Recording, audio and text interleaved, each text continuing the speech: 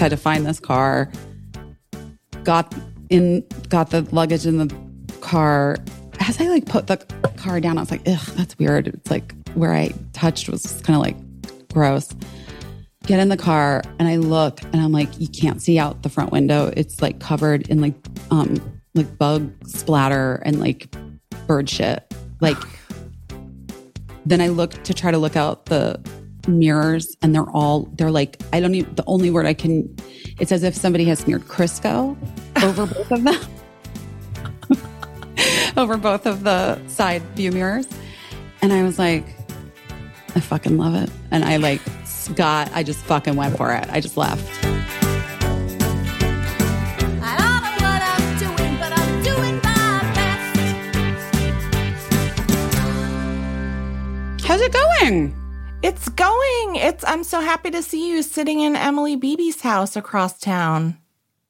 You know what? I'm so close. We could have done this in person. I know. But then I also was like, you probably have a lot going on and it's just as easy to, you know what I mean? I felt like it might be easier on you to just open your laptop and do it and not have to worry about me coming over there. I know, but if you had come over here, maybe the sound would have been hooked up right. Because you would have done it. It's all right. I know. I was gonna suggest that Josh maybe would pop over and hook you up, but he's actually out of town. So, Josh, we love you. We hope you're having fun visiting your family, traveling the United States. Yeah. Traveling. Everybody's traveling. Everyone is traveling. Everyone's traveling. But you know what's so good about Josh? He's like, don't worry about it. I'm still going to edit the podcast no matter where I am. He's tried and true, that guy. Also, that is one of the things that we've learned in the last few years. You can kind of do most things anywhere. Yeah. Yeah. I mean, it is the single upside to the world falling apart is like realizing what you actually have to be there in person to do versus like what you can kind of just knock out on your own. Most things you don't have to be in person. Yeah. Most things not. Turns out. Most things not.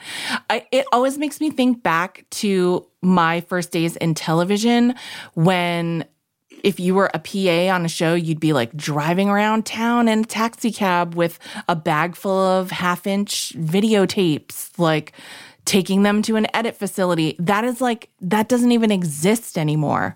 Do you know how many shows I worked on that were completely jeopardized because like a PA left a bag of tapes in a taxi? Yeah. Like whole episodes just lost driving around New York City by themselves, like, you know, like Home Alone. But now it's not even a thing. It's there. It's on a drive. Everyone has it. It's kind of insane. It's kind of insane. Yeah. So much easier. Jenny Connor just texted me, Casey helped me a lot today. Oh. What happened? Jenny Connor, I was actually going to bring this up. Jenny Connor posted that on Instagram that she's going away for 6 weeks. And she was taking a poll of people how long they thought she should reserve to pack for going away for 6 weeks. And so I answered the poll. I said, you should give yourself a week. There were other choices, like do it at the last minute, start now, whatever. But then she also solicited advice. She said, does anyone have packing tips? And so I did have packing tips. And I actually realized as I was sending her my packing tips that like I take a lot of pride and joy in my methods for like packing for a trip. Even when it stresses me out. But like sharing that knowledge with her, that knowledge or that experience or whatever, or what do you even call it? Affinity for packing? That it made me happy. It was my pleasure to share my point of view on packing. And so you know what'd be great? What? If you could help me. I mean, here, do you want me to share what I shared with Jenny? Duh. Okay. Here's what I say for this. She's going for 6 weeks. That's a long time. But generally, you're going for like a week, 2 weeks, maybe a month. I've gone away for long stretches of time at a time, like throughout my life, even since I was a kid. So my first suggestion when you're packing for a trip is to adopt a color story for the trip. So that means like, it can be black and white. It can be, that's very basic.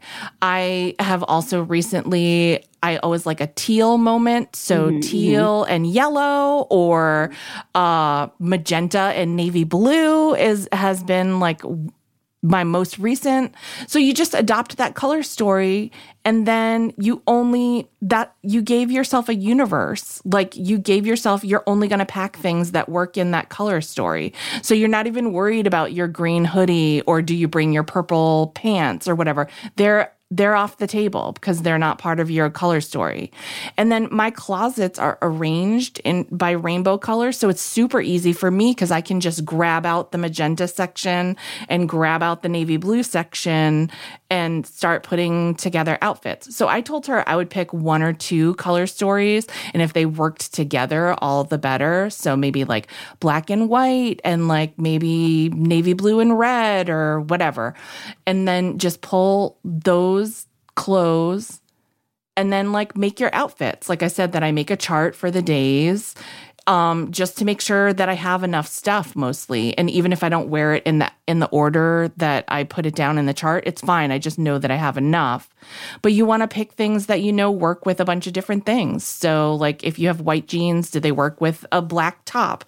Do they work with a blue sweater? Do they, just all that kind of stuff. Like it's like Garanimals, basically. Did you have Garanimals when you were a little kid? No.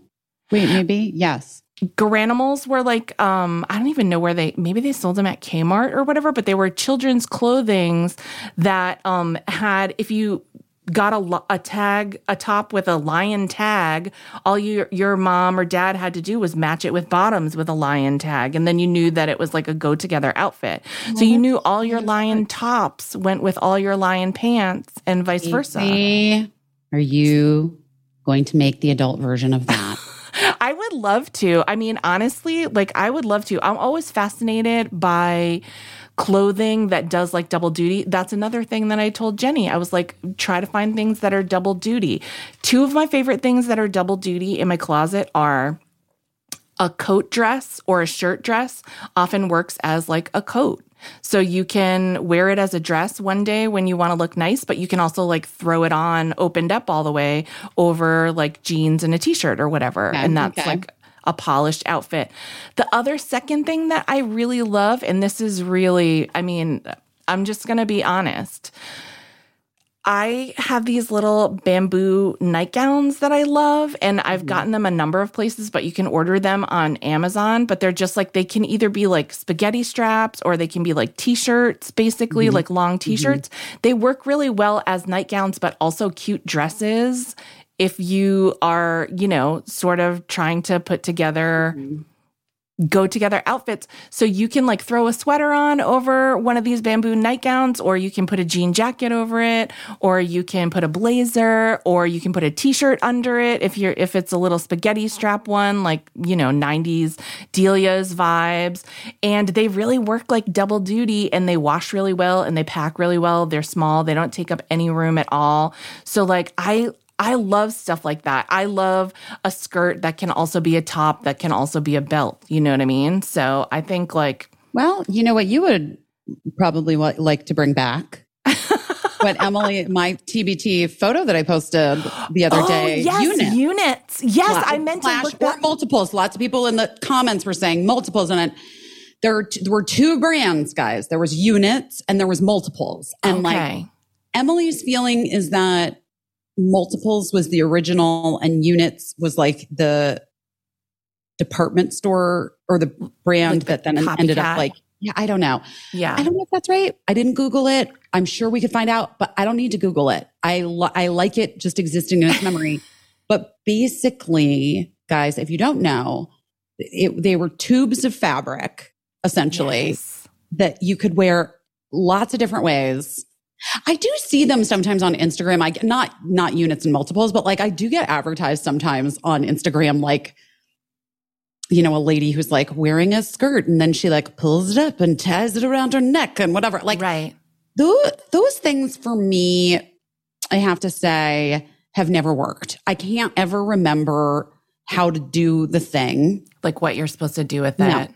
Yes. And it always just ends up like languishing in my closet. Like, yes. Here's what happened to me this week with the packing.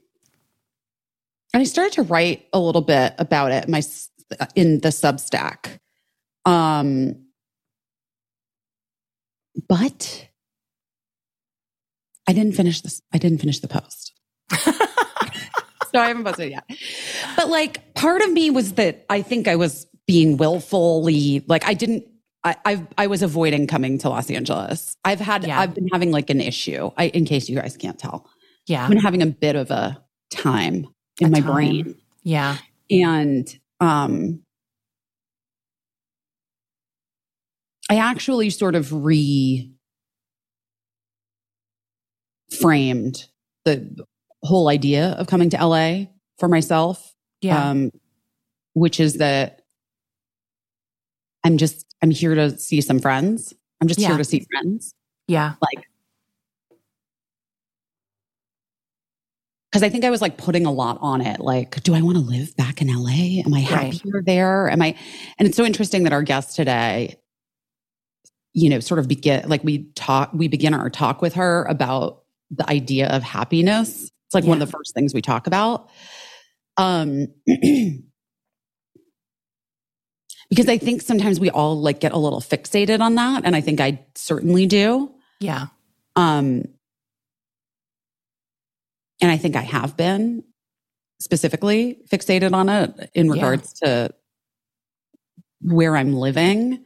Right. And like the idea of home, you know? And so anyway, I was just having like real avoidant behavior. And then I woke up on Sunday and it was like, oh, I have to pack. I've got to go. But then I had to spend like at least 45 minutes doing an Instagram post for Sarah Bareilles. Right. Then I was like, I don't know. I was just taking my sweet time until Mark was like, hey, busy. I think if you don't go to the airport right now, you're not going to make this flight. So I got in the car and went to the airport. On my way to the airport, I was like, my stomach is killing me. IBS. Yeah. Got to the airport. I had the worst IBS. And I like truly did barely make it in time to get my bags checked. Well, everybody else has to leave an hour for security and you have to leave 90 minutes for security and IBS. Longer than that, babe. Oh, no. No, but also I don't ever have to leave that much for security because I have like pre-check and I have the other thing, that clear thing. So I'm like a little bit of, I've been pushing it. I have been pushing it.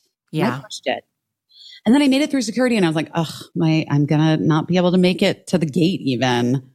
I am about to have the worst IBS. And so I did have the worst IBS. And then I looked at and I was like in the bathroom. I was like, I can't move. I just have to like get this out of my system. Ugh. And then finally I was like, all right, I guess I got to my gate. And I go to my gate and they're literally like, as I'm walking towards the gate, I hear, this is the final boarding call for flight 306 to Los Angeles. If you are not on the plane at this time, we're going to be closing the doors momentarily. Like it was like, it was the last fucking person on the plane, which I've never been. Wow. I know. Also, Gina was supposed to be with me, but I didn't get her like doggo approval in time. And then I was really upset about that too. Yeah. And then I was really annoyed on the plane. It just was like, I've been having a moment. You don't need to get into all of it. We really don't. It's like, it's fine. It is what it is. And I'm here and I'm visiting friends. And Birdie was here. And had Birdie not already been here, because what happened was Mark ended up taking Birdie here for a week. And then he flew back to New York because Cricket's still in school for another week. Right. So he flew back to New York. Birdie stayed the night with friends. And then I had to fly on Sunday. Right. To be with Birdie. Yeah. To collect your child. Yeah. But anyway, I don't know. Well, it's interesting. I'm glad that you said that you reframed it and like took some of the pressure off of it, because I have to think that I want to say this the right way. I have to believe that coming back to LA for you a little bit must be like seeing an ex with like a new partner. You know what I mean? Like it's weird, like you still care about that person and you want the best for them, but it's just weird to like run into them and to see all these old places that, you know, it's literally LA is made up of places. And like the opposite, I think, is true. Like, you know, the same could be said for me going back to New York City. But I think the difference between you and I is that, like, I was done with New York City. You know what I mean? Like, I was done with New York City a long time before and a number of times. So I was, like, ready to break up with New York City. But you also didn't even live in New York City. Right. Exactly. You just worked there at the end. Yeah, but you know, listen, you lived through 9/11 in New York City and it's always your city. You know what I mean? But I was 100% ready to move on from New York City, I think. And, but I don't know that you were able to get that closure because of the weird circumstances under which you like left the West Coast for the East Coast. Great circumstances in many ways and really, really fortunate in many ways. But also like, I think it might've been hard for you to like get any kind of like, not even closure because there's nothing to close. You know what I mean? Like LA is here and it will still be here, but also like talking about not knowing what's going to happen with your life. Like, you know, you were making decisions in the moment that just as things came up, the best that you could. And like, it's led you to this place, but it must be weird to be back here. It is weird.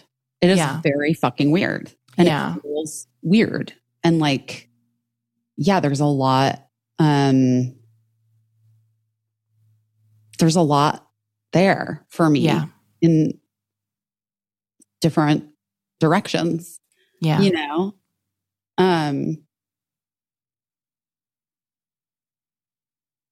But if I'm just going to skip ahead to what I'm doing my best at this week, which we're not even there yet, but I'm going to. I'm just going to do it. Do it. It's our podcast. We can do whatever we want. Do it.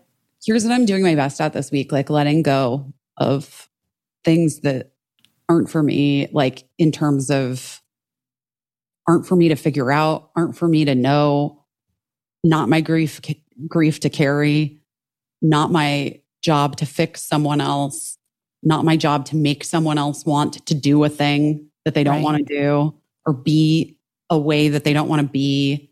Not my job, not my thing. I'm letting it go. I'm not in the fucking market any longer to push so fucking hard.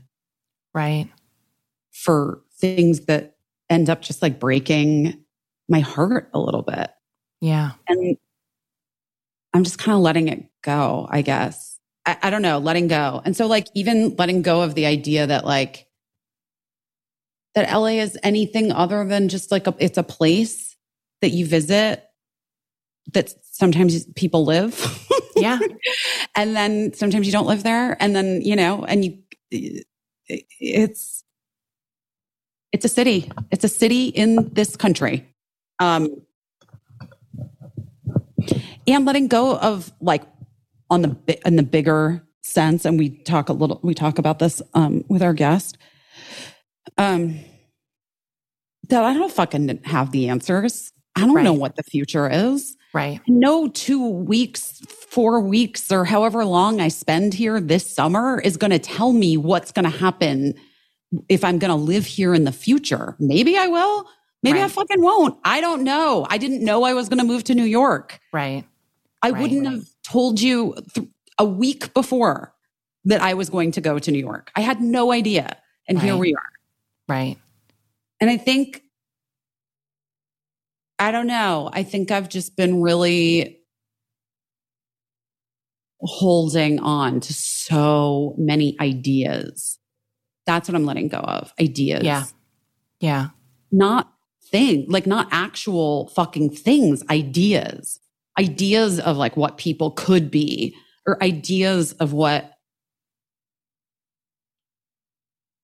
like the possibility of a thing could be. Right. Work or relationships or fucking anything, or a place or a house or a town or a city. And it's like, I can't, what am I holding on to all these ideas for? Let's just like let it go and see what fucking happens. Right. So I'm doing my best at attempting to let it all go. I think that's so good because, and again, I'm sure somebody has articulated this in a meme or whatever, but like when you let go, like your hands are open and your heart is open to like receive whatever's ready to come into it, you know? And and I also like really sort of, I don't know. It's fucking weird. And it's either weird. Too long or too short. You know what I mean? It's like, both. It's both. And it's both at the same fucking time. One time when I worked in the nursing home, this woman she was a fabulous woman. She had she was really quiet and kind of shy. You really had to like make an effort to sort of get anything out of her. But when you did, she had great stories.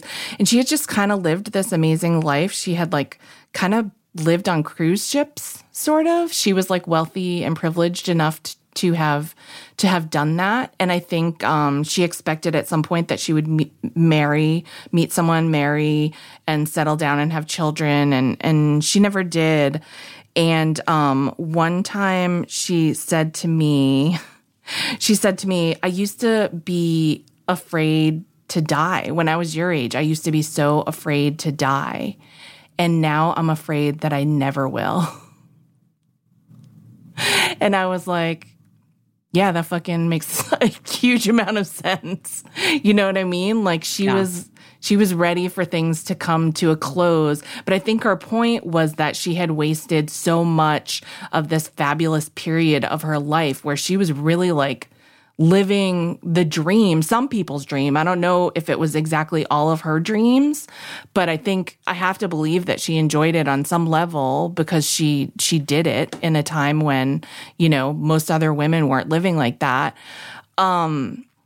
She wasted a lot of that time worrying that she was like actively going to die, you know, like just turning that over and over in her mind when she should have been looking at the fucking view from the ship that she was on or whatever, you know? So it is both. It is both. And I think the secret about like what you were saying about letting things go, like it doesn't mean that nothing is gonna ever break your heart again. You know what I mean? Like everybody's heart is gonna get broken. Your heart is gonna get broken. Oh, by the way, things Casey, that you like in 2 days, you know what I mean? Of course. No, I know that. But there's no reason that you need to like let whatever's about to break your heart or going to break your heart. You also don't need to let it like pull you down under water either, because like, you know, it's just like, yeah, it's going to happen. But I just feel like sometimes like, we're trying to gather everything up, and the thing that we're trying to like hold on to and gather up and hold together will fucking like explode and rip our arms off and like beat us with our own arms. And it's just like, I could have done this in a much more easy way. I could have given myself some distance from this, you know? And that is so hard to do. It's so hard to do. And so I'm so proud of you for like just making a conscious effort to do it, because I know you know, and I know myself, and I know that it's just hard not to rush in and try to grab everything up, and hold it where you feel safe, where you can keep an eye on it, you know? But you just can't. You just can't. And also, it's just no way to live. Even if you could, it's just no way to live in that like constant vigilance of almost trying to will things to be a way that you think it would be best or easiest for them to be, because like nothing is going to bend to your will in that way. And in fact, I'm sure it feels often like people are doing exactly the opposite of like for sure what you would wish, Yes. But man, have I been there a million times, just like being like, why can't you just be like, why can't you make this easy for us? Why can't you just do this way, this one time? But it has never worked one time in my life, I don't think. That's not how it works. No. That's not how it fucking works. But I'm so proud of you. And I hope that doing that has made it so that you can be like, feeling like you're enjoying your time. Oh, I don't know if that's true yet, but no, but it's okay. Like I'm okay. Yeah. Gina is coming. She is. How's she getting here? Unaccompanied minor? Yeah, she's an unaccompanied minor. No, her dog trainer who lives in Los Angeles, the one that trained her when she was a puppy, was in New York for another job because she does my gosh. She does like all kinds of stuff. Wow. The dog trainer. Yeah. And so she can fly her back. That's amazing. What a great coincidence. I know. That's so good. Oh, well, I'm glad. That's exciting. Have you gotten to eat anything that you've missed? Well, no, because tonight is the first night that Petty Cash will be open since I got here. Exciting. Yes, it is. It is exciting. So I don't know. I was thinking about that. I was thinking about going there. I also was like, I don't know. I want to go to All Time. I love All Time. Yeah. I didn't get my turkey sandwich yet. See? So many things to look forward to. Listen, yeah. So many foods to look forward to. I don't know. I'm just trying to I don't know. Aww. Everything's weird. It's a weird time. I think it is a weird time though, isn't it? It is. I'm not wrong. Yeah. I mean. It feels weird. Yeah. I mean, our former president was booked and fingerprinted today. That's weird. Yeah. And what's happening? There's something happening in Florida. Oh God. And the bridge collapsing in Philadelphia. I hope everyone. That was fucking crazy. Philadelphia is okay. What a drag. I mean, that's crazy. It's really messed up. It's messed up Philadelphia, Yeah, just a lot of weird stuff. I know. Things feel weird. Yeah. But let's just do it backwards. What are you doing your best at? Oh, I got some dumbbells and I'm trying to do some little exercises just because listen, I'm not gonna, if there's an apocalypse or whatever, I'm not trying to kid myself that I will beat the apocalypse. You know what I mean? I'll probably pretty much surrender. But say if a tall person needs the Heimlich maneuver or something, I would like to be strong enough to do that, So that is what I'm doing my best at. I've just been trying to do that consistently for a couple of weeks. And also we talk a little bit about this in the podcast later too. Just about my need to know that I'm doing something properly and exactly right. Mm-hmm. And I'm just I try to always remember Do you remember when Terry Crews came on Busy Tonight and he talked about going to the gym and he said he just thinks of it. He doesn't dread it. He thinks of it like going to the spa.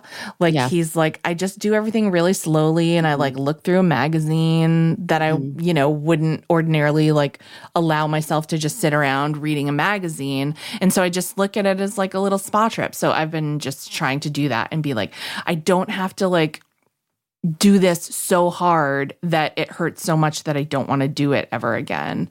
I just have to do it enough, like a little bit, and it doesn't have to be perfect. And if it makes me like a little stronger, then that's enough. So that's really it. Not too exciting, but the dumbbells are cute. Did you get them at Target? I did. Do they have gold on them? They don't. I saw those, but I got like the like mint green ones that, I did see the gold ones though.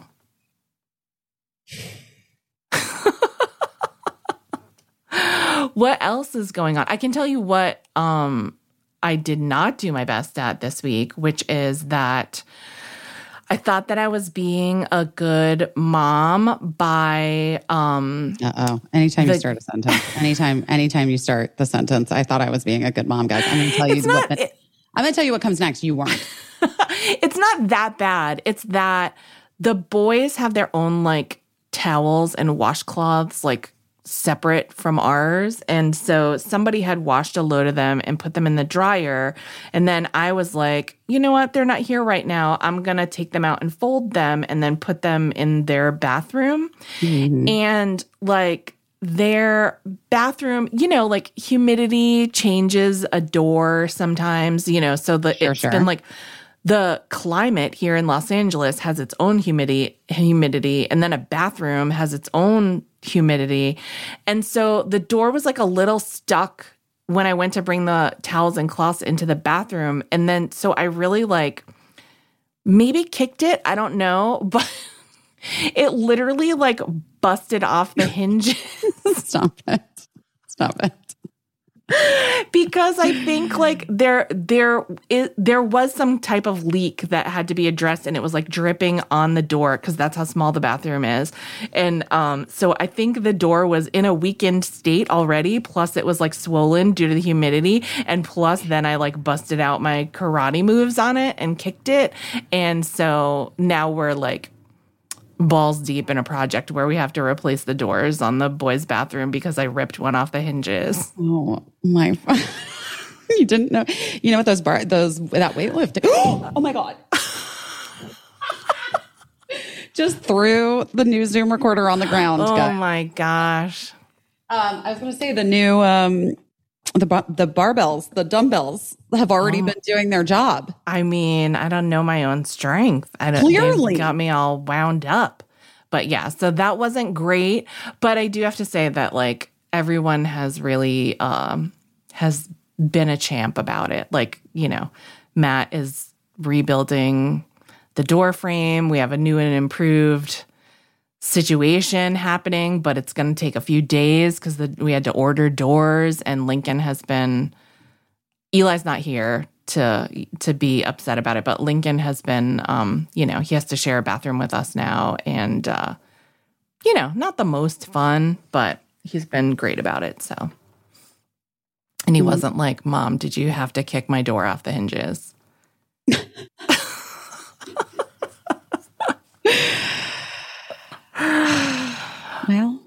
Well,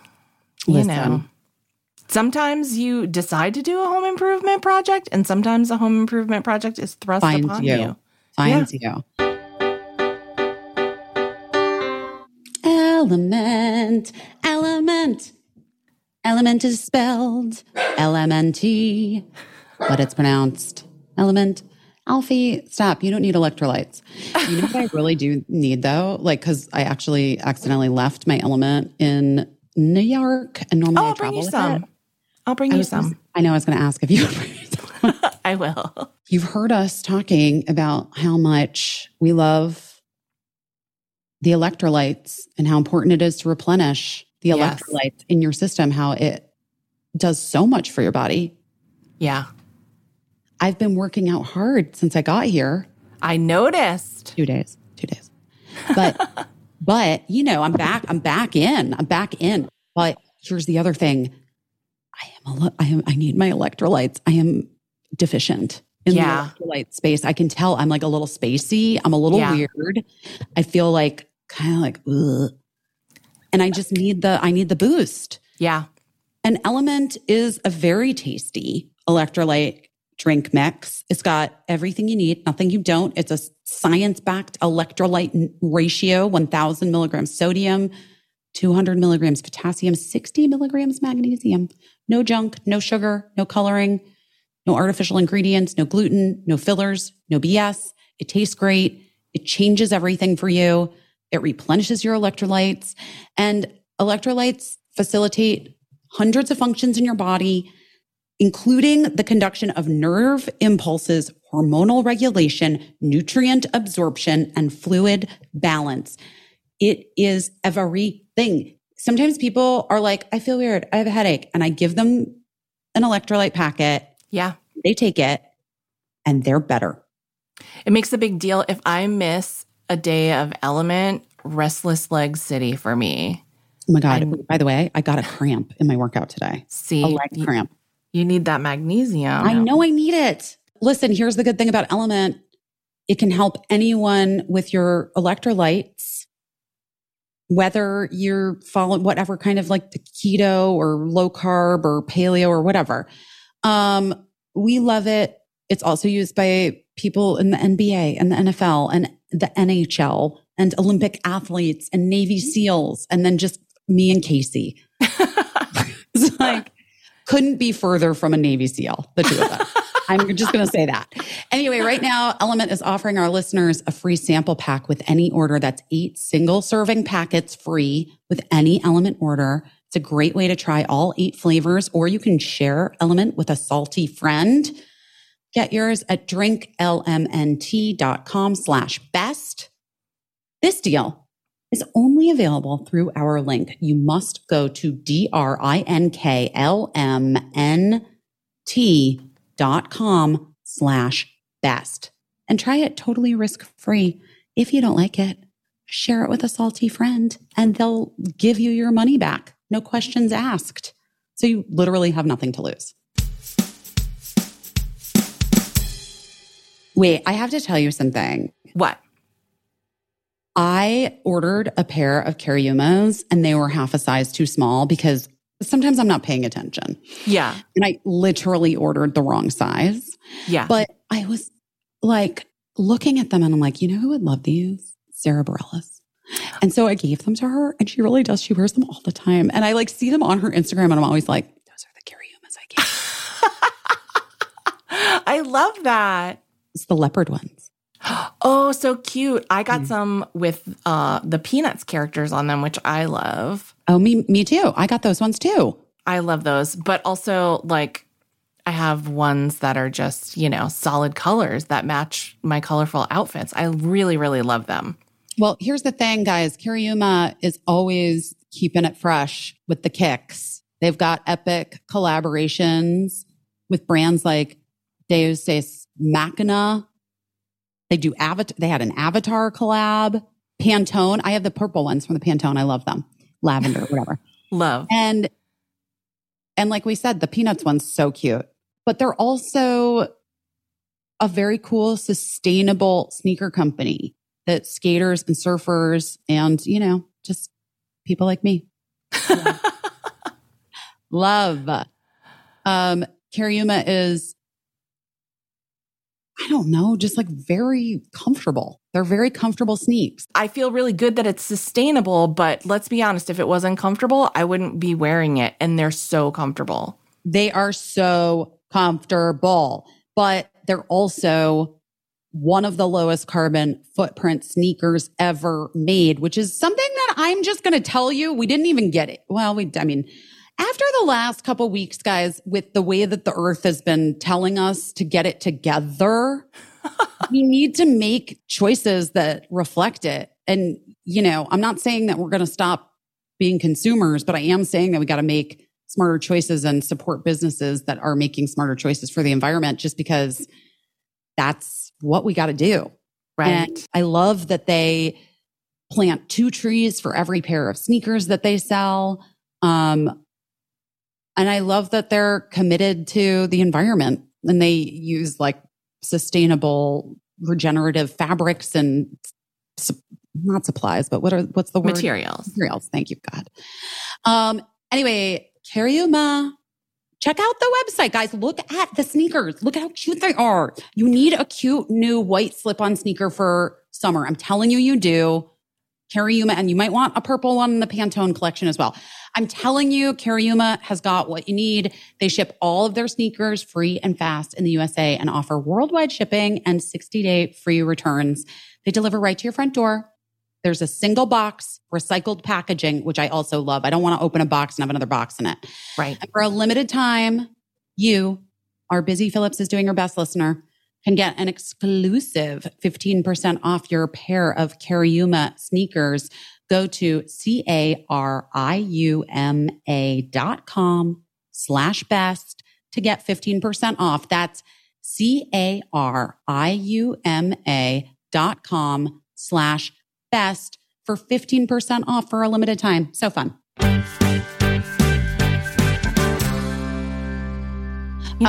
I moved to the new place. Speaking That all of, happened. Yeah. Speaking of, how's it going? How are you enjoying it?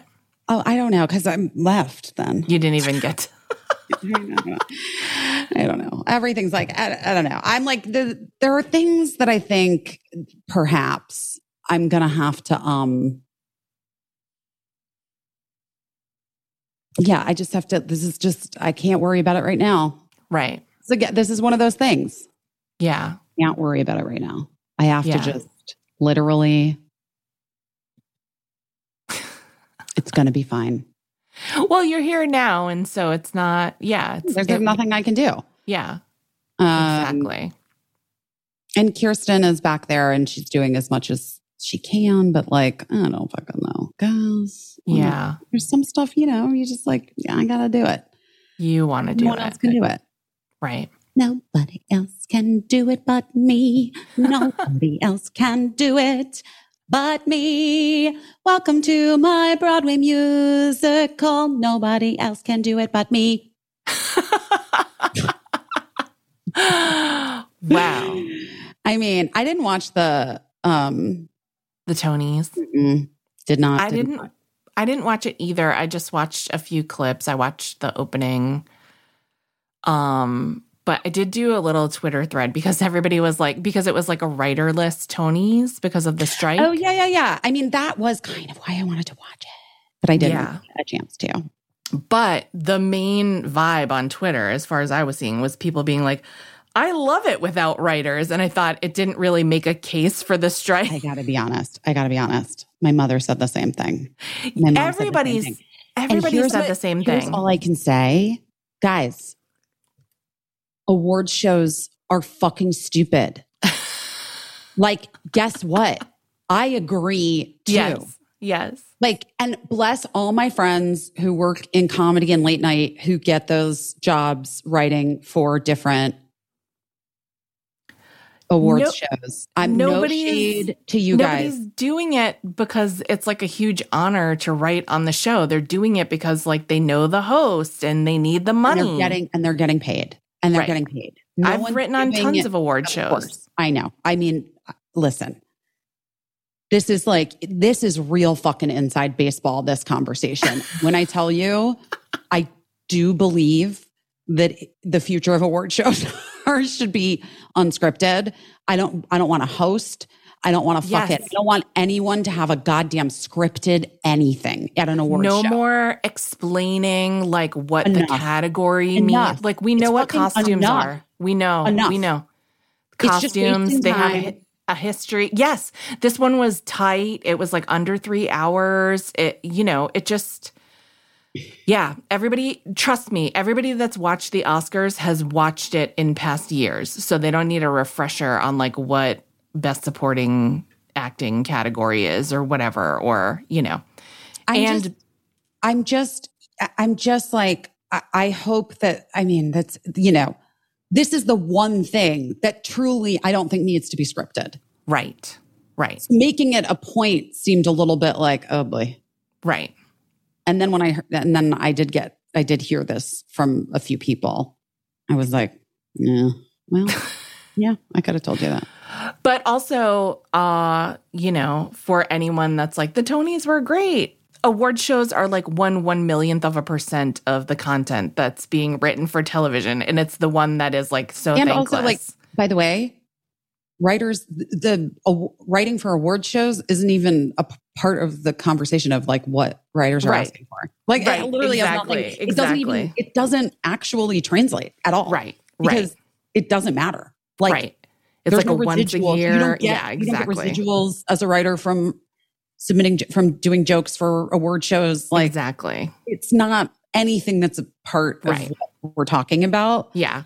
You don't want to watch an improvised episode of The Goldbergs. The Goldbergs or Yellow Jackets or those are the Why things. Why did I say The Goldbergs? Is that show even still on? I don't think it is still on. I think Wendy McClendon Covey has so many jobs and so many simultaneous jobs, but I think she's on a new show. So I think The Goldbergs is over. Listen, great. But that lady works a lot. She's funny as hell. Of course. She really is. But anyway, yeah, I think the Tonys, Unscripted Tonys was good. Great. It had like a wordlessly danced opening number. Kind of into that, I gotta say. Yeah, it was good. And then Ariana DeBose was charming and she's cute. I like her so much. Yeah. I do think it was so good that she rolled with the Angela Bassett did the thing. I'm glad she did too. Because people really seized on it and really made a meal out of. Do you know what? We need those moments, guys, especially right now. We need those fucking moments. We just do. I'm sorry. I need those moments. Agreed. So you didn't watch the Tonys? No, I was like flying here. Yeah. Right now I'm looking at the weed delivery place because I'm trying to think if I can get it delivered here to Emily's house.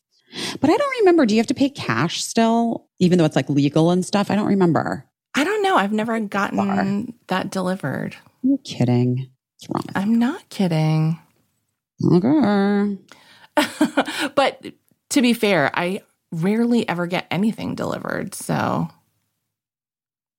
discreet and ideal for daytime use. Well, add that to the fucking cart, baby. Oh my gosh. Oh my God, what the fuck is pink panties? I'm sorry. What?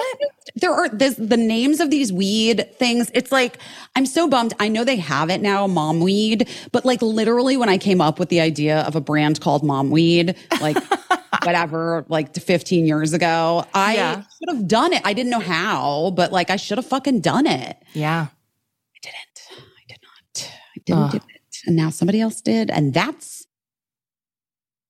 now it's pink panties. That's on me. Yeah.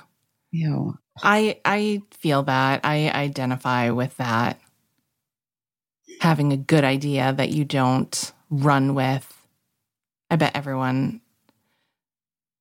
probably every person listening to this has thought of at least one thing that the Sharks took on Shark Tank. You know what I mean?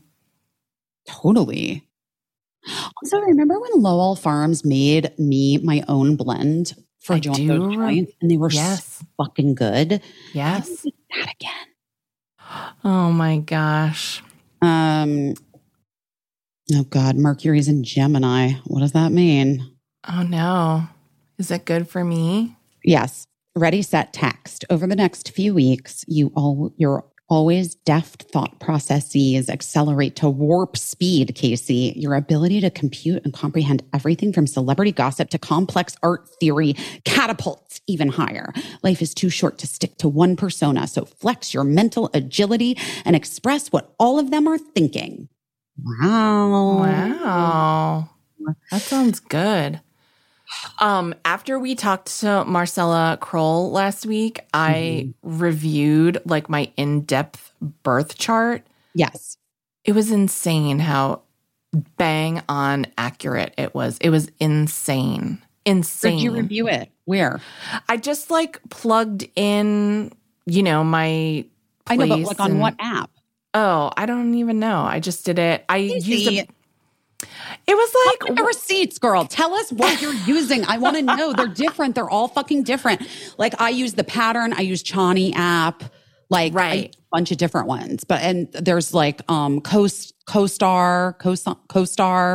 Yeah, I think I did use CoStar as a matter of fact. Okay. People do love CoStar. I've never used it, but people do love it. So I generated the chart and then I just looked up what everything means, like when a planet is in a certain house, and I had so many empty houses and everything. And it was really wild, but it was dead on. But like thing after thing after thing, like aspect of my birth chart after aspect of my birth chart was like, you will always feel capable.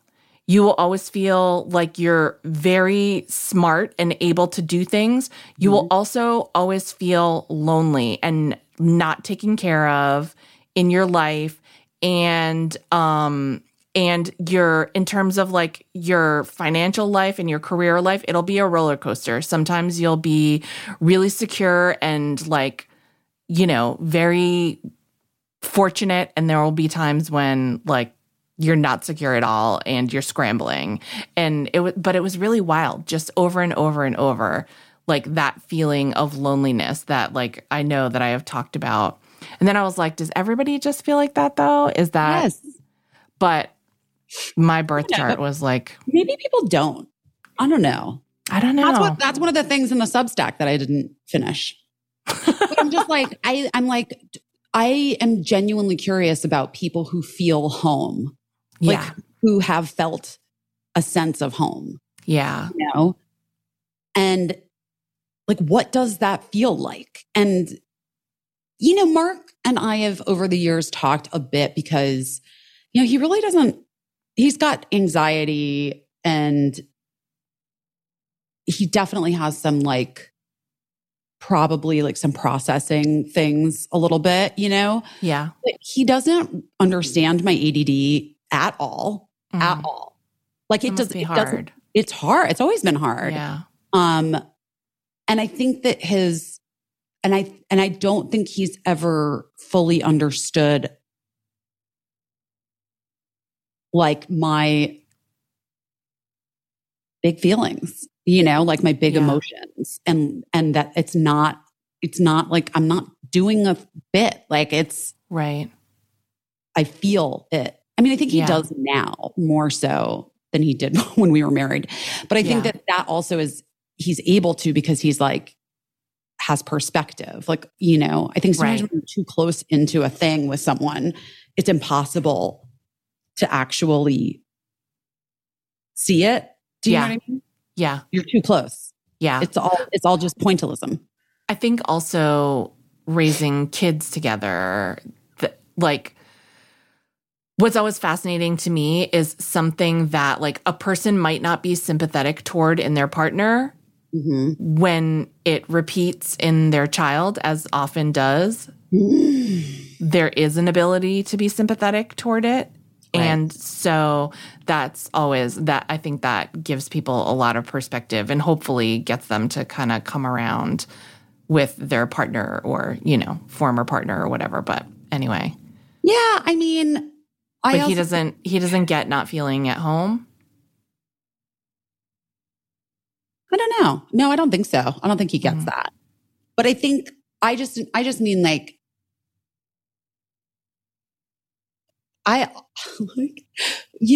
we've had this conversation before, I think, where I'm fascinated by the idea that like how I love, no one loves the same, like no one feels it the same way that I feel it.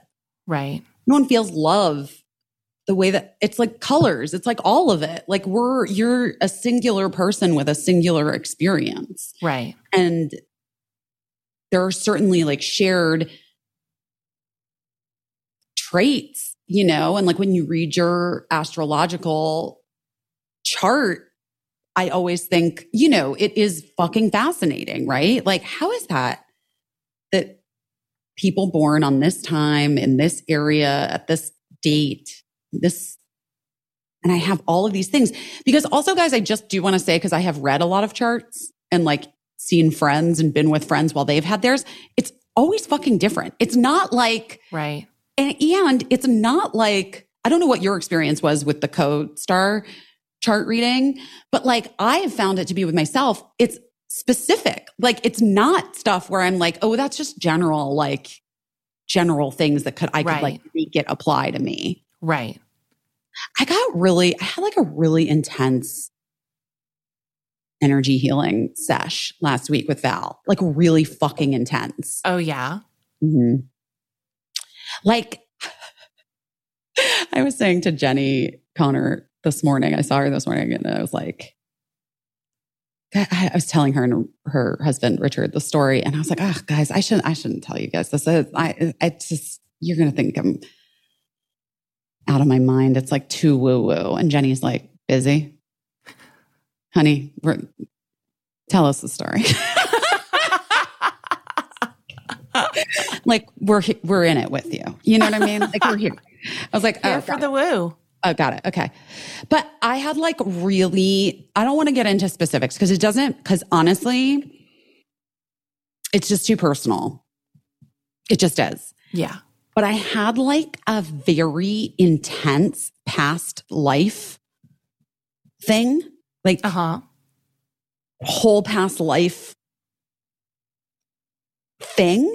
Yeah. In my energy healing. And I felt like in relation to someone that I know. And I felt afterwards like very much like I totally understood our relationship. And I didn't feel like I understood it before. Right. And it was fucking wild. And I don't know. I just kind of like believe in that shit. I'm just very into it. Yeah. Well, it's interesting, right? I mean, I always go back to like the weird things that little kids say. Everybody has a story about some little kid like saying some weird sage thing like that. How would they know that? Or like speaking another language or like relaying a story from another time or whatever. Wait, have you guys seen that? Have you guys seen that kid that's like the music kid, the mixer? Oh, yes, I love him. Love just posted him. He's like 6, but Mark Ronson has posted him before. Like, what the fuck is that? Yeah, exactly. Birdie's such a skeptic. I was like, telling Birdie about the kid. And Birdie's like, yeah, but it's like totally just the parents doing it. And I was like, no, it's not Birdie. Like, I was just like very, I don't know. Like, I felt like it's not the parents. It feels like it's very real. He's very little, that kid. And like watching him bop around and do this thing is kind of like incredible. If you guys haven't seen it, I can't remember his name. His name is Miles. Oh, it's like literally Miles Music. Miles Music like Kid at Miles Music Kid. Yeah. Anyway, he's very cute. And I think like even if his parents were like having some hand in it or whatever, just the fact that he's that enthusiastic and like seemingly knowledgeable about what he's around is really impressive. So, but Birdie's a skeptic, but everyone Birdie's age is also like, they never believe anything. Is that true? I think so. That's how my kids were. Like they didn't, they were very skeptical of the talents of other people at that age. I don't know. I don't know. Like, I think, I don't know. I feel like Birdie believes in weird stuff. Yeah. I guess the thing with Birdie, with kids sometimes is like, they have to come to the thing on their own. Right. I couldn't show it to her. I think that's probably more what it It's like this is not related at all, but I have been thinking about this story. It makes me laugh so hard, which is that that we used to have these big Thanksgiving dinners, like for people that we'd have big Thanksgiving in Connecticut for people that couldn't get home, people that were living in New York City couldn't get to wherever they came to New York City from. So we'd turn our whole house into like a dining room, take all the furniture out, and have like 50, 60 people for dinner. And it was the thing that my mom really loved. She just loved, even though she didn't know any of these people, she just loved being surrounded by like the activity or whatever. And one time a friend she was like a foster parent, and she brought her foster kids, a few foster kids.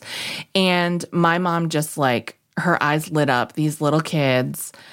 And she just really like latched onto them, and she was just hanging out with the kids all day. And that my mom just loved little kids, and she was playing with these little guys all day. And like Eli and Lincoln were teenagers. And at the end of the day, I don't know if my mom had like gone to bed or whatever, but it was the end of the day, and everybody had sort of gone home except for like a couple friends that were like stayed behind to help us like load the dishwasher or whatever. And Lincoln was like, I was like, did you have a good time? And he was like, yeah, I mean, if I'm being honest, it was kind of annoying how much attention Grammy was paying to those kids. Yes. Like he was like a little competitive, and I was like, oh yeah, that's hard, like sometimes like you're grown up but it's fun to like play with little kids and, whatever. And then my friend Deb's husband, Dave, who is like not even like a real jokey guy, but for whatever reason, he was like, oh yeah, I did see your Grammy with those kids. I saw her she gave one of them $100. And Lincoln was like, what? He got so... Wait, that's not true though, is it? He was just like messing with them? He was just messing with them, and he just thought that Lincoln would be like, haha, but Lincoln was like, what? That's like the craziest thing to do to a kid, your friend. But I mean, Lincoln was also like probably in high school. I don't know. It was so funny. That was just like the last straw. Like imagining his grandmother giving this little kid that she met at Thanksgiving $100. But that's what I always think of. Like, I just think kids are salty to other kids. They're competitive to other kids.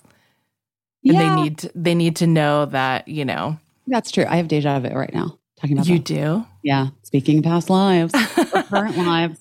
Or they need to know that timelines. You don't think some TikTok kid is cooler than they are, even though they can make an album when they're 6. Yeah, I guess that's true. And you know what? Birdie? I get it or not. I mean, wait. Wait a minute. Wait, I take that back. No, Birdie's, I mean, whatever. Whatever. Fine. Okay. Well, should we get to our guest? I would love it. Okay. Everyone, our guest today is Jessamyn Stanley. She's a yoga practitioner and teacher, and she's an author and an influencer, and you'll hear all about it. But we're big fans of hers, have been for a long time. So we were so excited to get a chance to meet her and talk to her. So enjoy Jessamyn.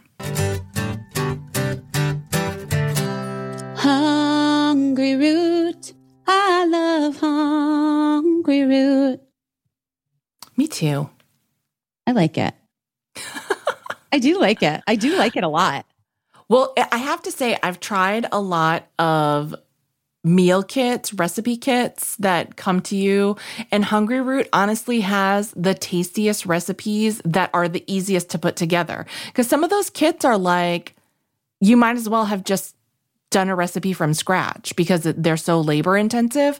Hungry Root handles a little bit of the work for you. Plus, you can get all kinds of like groceries and healthy snacks to stock your cupboards, and like it just takes care of everything, dinner and snacks. It does. And I find with my 2 children who are constantly eating and complaining, those 2 things, complaining about the food that they're eating and that there's not more of it or they need a different kind or whatever. Yeah. Great.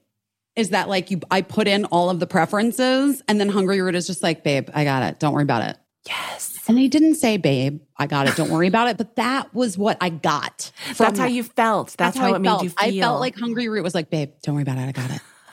Whatever. I asked someone else to grocery shop for me and it was not great. Not great. I didn't get the right things. It wasn't great. And Hungry Root got it. They really got it.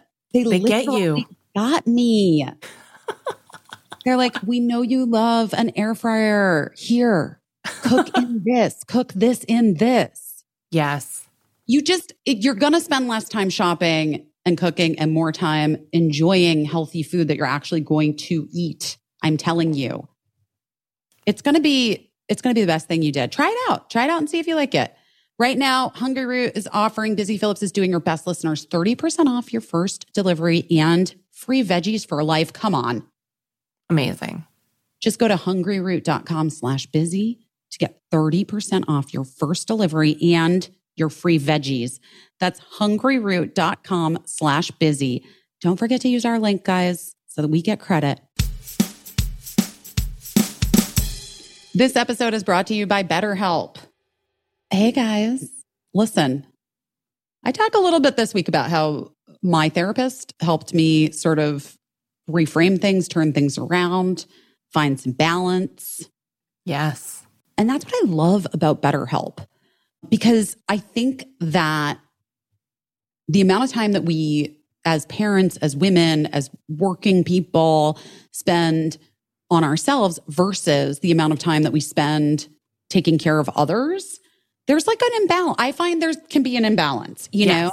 And I realized a couple of weeks ago, I think we talked about it, where I was like, oh, by the way, because I was working so much and the kids and school and I hadn't talked to my therapist in months and months and months. Right. You know, because it is weirdly one of the first things that like I think people kind of like whoosh, let go of. Yeah, it falls by the wayside.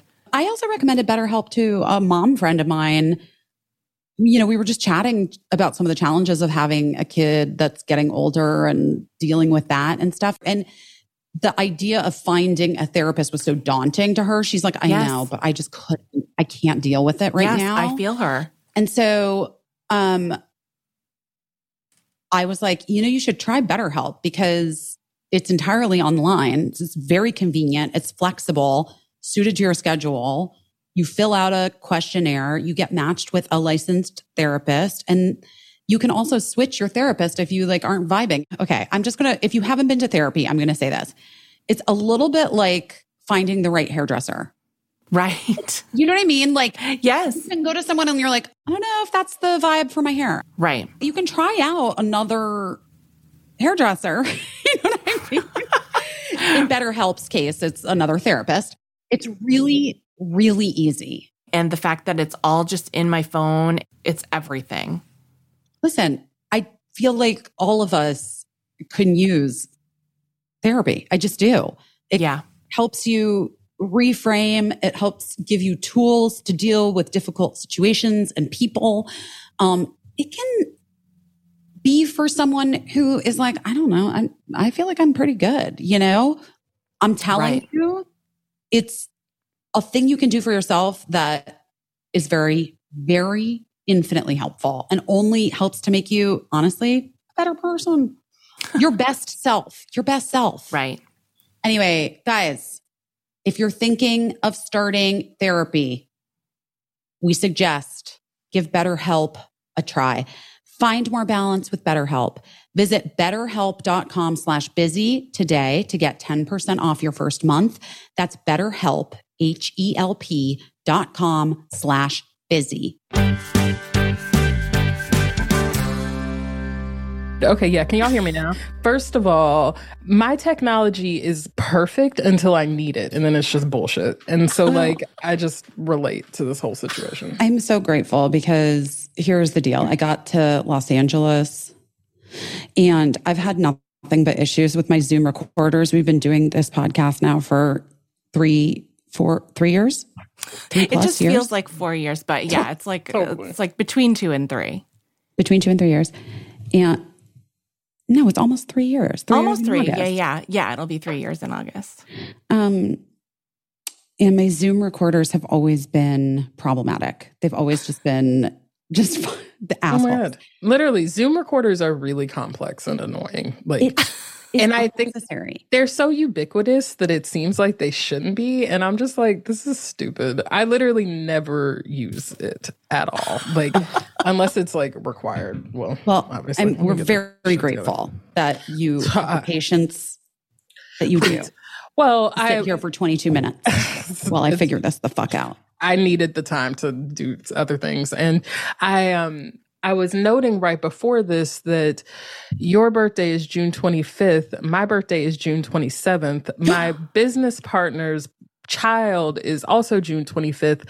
And she was telling me just before this, like, just how much she loves you, Busy, and just how much you carried her through the pandemic, like with your Instagram content. So I wanted to make sure that was said. Oh my gosh, that's amazing. Yeah. That's so nice. Yeah. Wait, happy birthday to us. Totally. When is your birthday? My birthday was May 30th. Oh, cute. Well, happy belated. Thank you. Thank you so much. Let's give you, here's my first question for you, Jessamyn. Yes. I want to give you like a great introduction to the listeners of this podcast. I know I've been a longtime fan of yours, so I know how I think of you, but what would you consider like your official job title? Oh, totally. That's a great question. I'm the co-founder of The Underbelly and the author of the books Everybody Yoga and Yoke, My Yoga of Self-Acceptance. But literally anything that you were planning to say, like, I don't know, yoga teacher, I don't know. I'm not that picky. It's really whatever makes sense. Well, I've been following you on Instagram for a really long time. And I actually remember kind of when I found you is when it was during a time when I was feeling kind of like about myself. And I just in my mind, like the idea popped into my mind that I should try to diversify my Instagram diet to people doing cool things, different things than I do, but also that I could identify with in some ways. So that's when I found you, and you have just been a source of a lot of joy for me. So thank you so much for being here today. Oh my God. I'm honored and humbled to be here, first of all. And I'm so glad that the chaos and confusion of my life could be joyful, or that it could spark joy. That is what's beautiful about this world, that could be the case. So thank you for having me. Well, I'm so grateful to have you too, because I think that, especially in the last couple of years too, the term wellness gets like complicated for people. Deeply complicated. And I feel like you are one of the wellness, like people in the wellness field where I'm actually like, but yes, this is about wellness. Okay. Tell me about wellness, Jessamyn. Tell me how to be well. Do you know what I mean? Yeah, I wish I didn't. The thing is, like, I have so much conflict with the concept of wellness and like what it means. Like, what does it mean to be well? Like what, and it's different for everybody. And we all have a metric that is based on like, probably foundationally how our parents defined well, if we have any relationship with our parents. And then if not, then especially how they define wellness.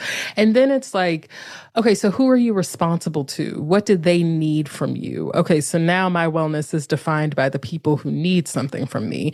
Then in the mainstream, wellness is, I would say, singularly about what you look like. And so it's like, do I look well? Am I feeling? But feeling doesn't even come into it. It's literally like, would somebody else perceive me as having my shit together, essentially? Right. And I feel like that is different for everyone on every single day. And if I advocate for anything, it's that it's okay for it to be different on every single day, that we're never the same one day to the next. I think that is so good, and like a thing that I need a constant reminder of. Me too, frankly, me too. And I think that's why I practice yoga every day. I think that like the you know, it's hard whenever someone is like really into wellness or really into yoga or some kind of fitness thing, because it's like, oh yeah, you must really like to exercise or something like that. And it's like, no, bitch, I'm crazy. This is the issue, that like I have to do this so that I don't lose my mind on a day-to-day basis. So I feel like I continue to return to not just yoga, but all of my practices and rituals literally on a set routine every single day, because it is the reminder that it's okay to be chaotic, that the waves of life are the only thing that we know for sure, and that change is good. And it's whether or not you think it's good, it's happening. So you can just get into that.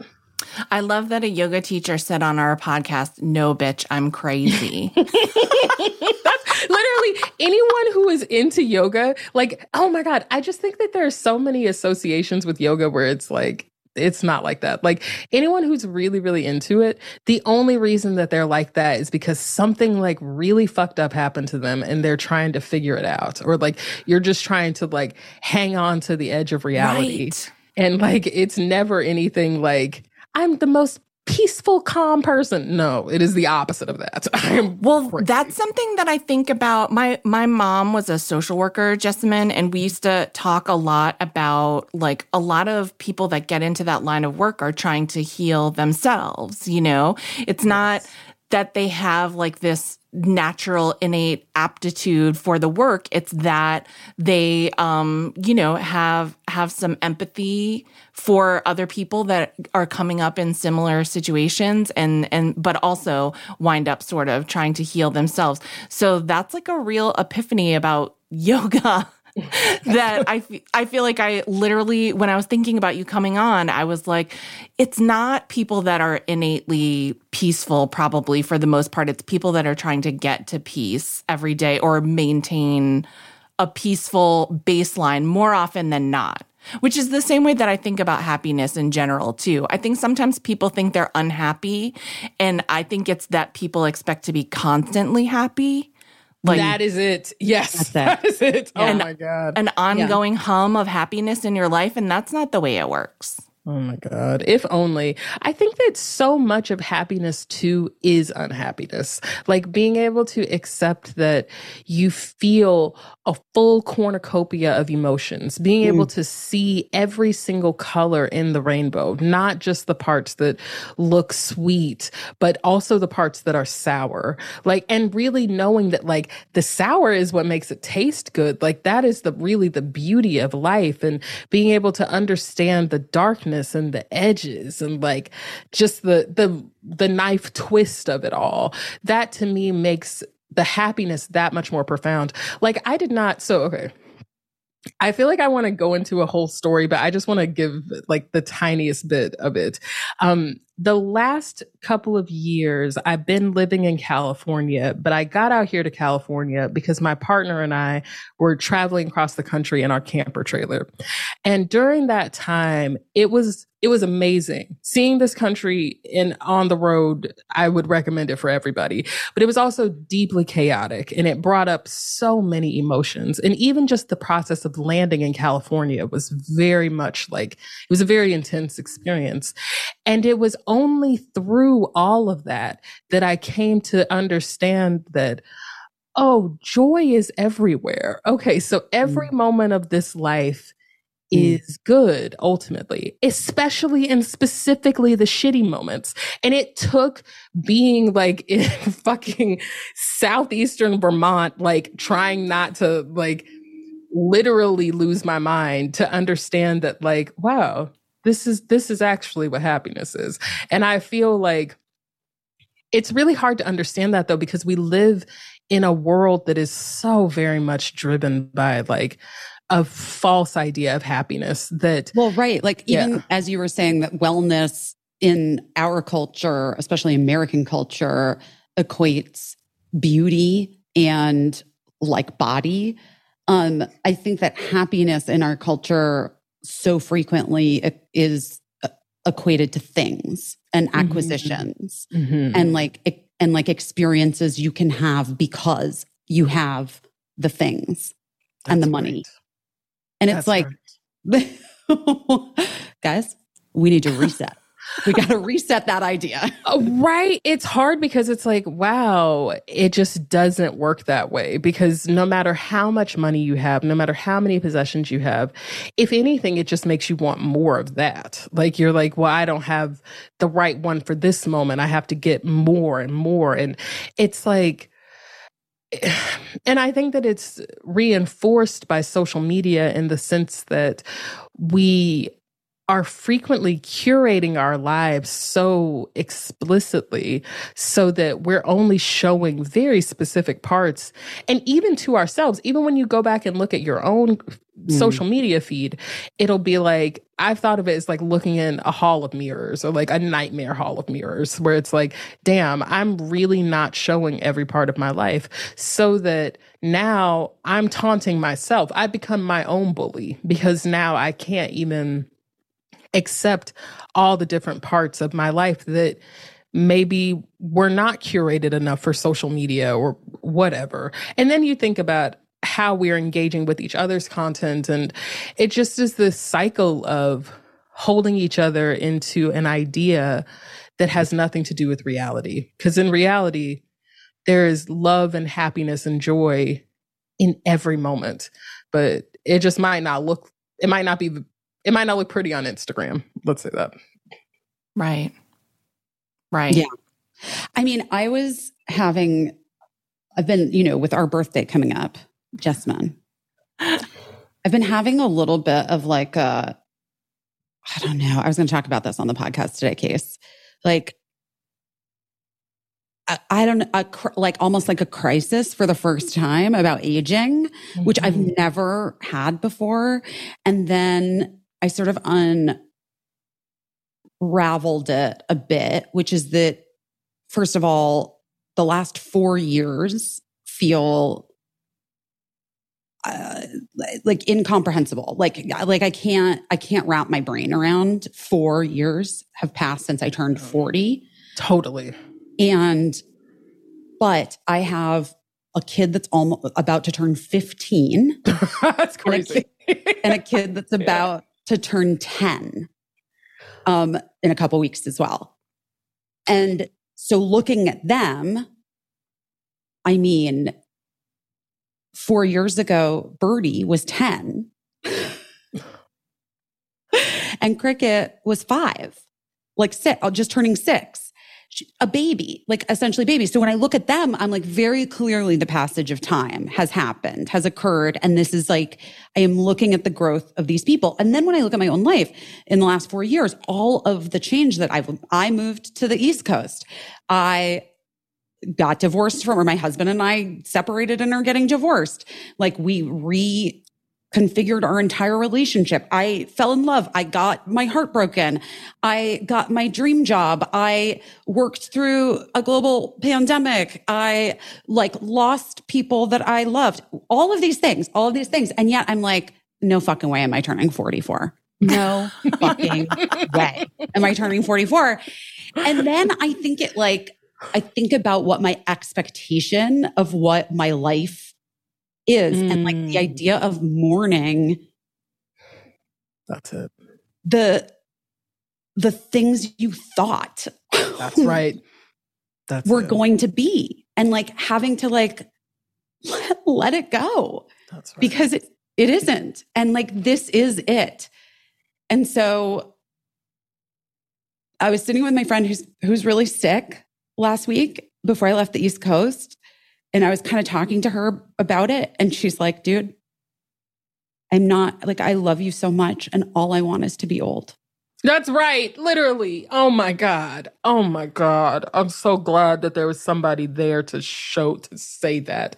There's like, God damn, I want to get old. Can you please? Yeah. Oh my God.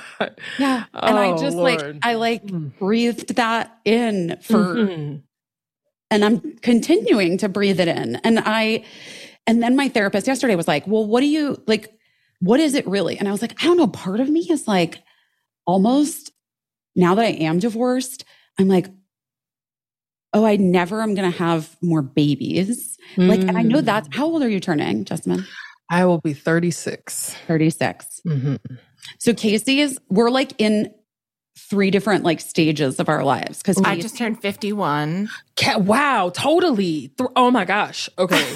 Wow. Okay. I'm gonna keep doing this. I just want to listen, please. It's really interesting. And Casey literally last week, like, started getting hot flashes. Really? So rude. Wow. What a birthday gift. Oh I know, God. right? So rude. Hot flashes and cold flashes, which I never even fucking heard of cold No, flash. that was a thing. God. Me either. It should like 100% be on some type of flyer that I received or something. Literally some kind of mailer. They could do Right? that. They mail me a lot of shit and no one ever mailed me anything about cold flashes. Wow. I would be grateful for a cold flash, let's be real. But Oh, really? Totally. I'm always hot. I run hot. Oh, I'm always But like, yeah, there was something about like having a baby or like not having any more babies. And then I'm like, and my ex-husband and I are really good. And I'm like, if he wanted to, he's 10 years older, almost 10 years older. If he wanted to, he could like have a whole other family, build a whole other thing. And I'm like, and I got the one, which I like, I'm so grateful for my kid. But like, I'm a little bit just like, and my therapist was like, Busy, I just have to ask you, like 3 years ago, did you have any idea where you would be today? And I was like, no, I did not. And she's like, 4 months ago, did you have any idea where you would be today? And I was like, I see where you're going with that.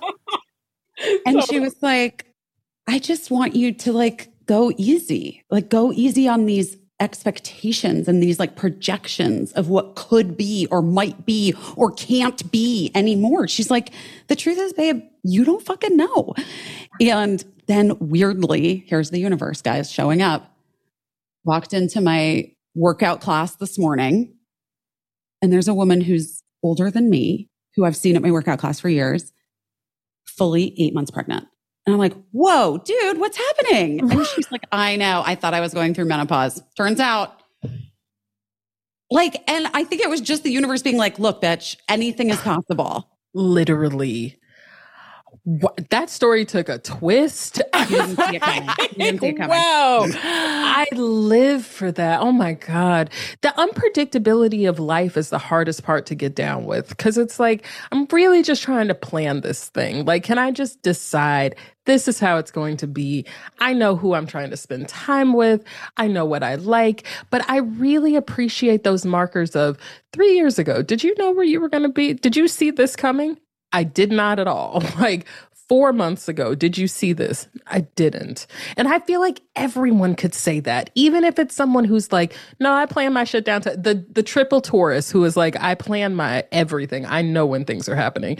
They don't know what's happening. Nobody does. So and with so much in flux in this world, anything is possible. So I just appreciate all of that deeply.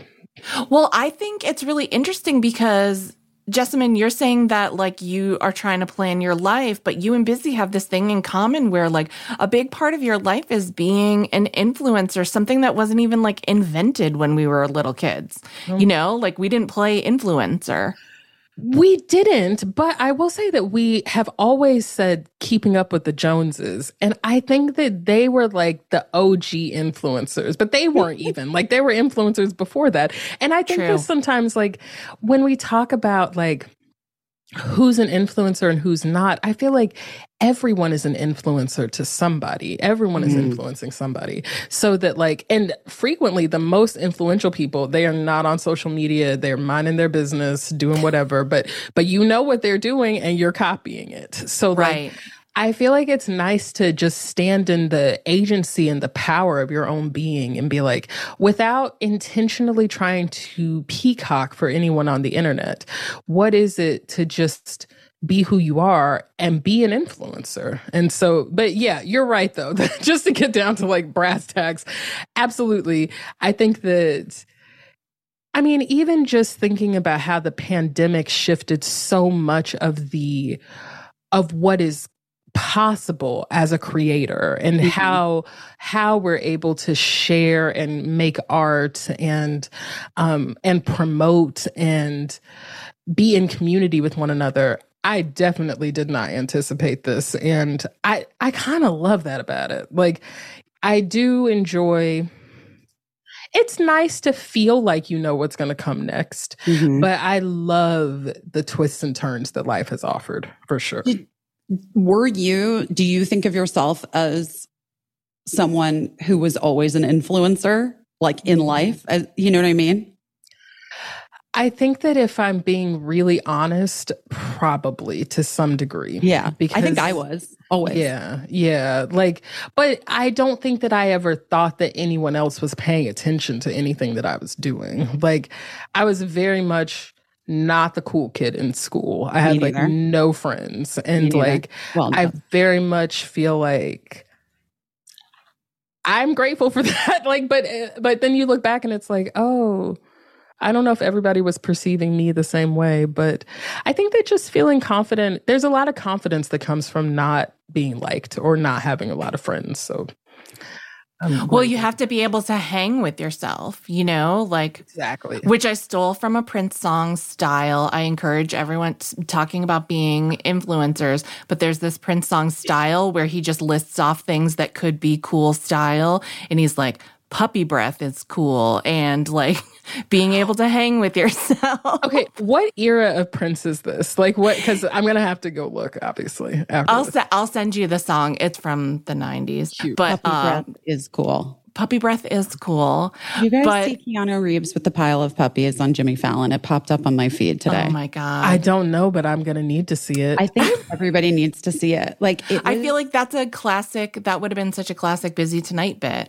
I know. Oh, yeah. I really love the idea of Keanu Reeves. I don't think of him often, but when I do, I think of this story that Octavia Spencer told about him helping her with her car whenever she was had just gotten to LA, and he just like stopped on the side of the road and helped her. And ever since then, I've been like, I like that guy. I don't know anything about you. But I think that's a good thing. So him with puppies, I'm here for it. Yeah, I love it. I love how really good person.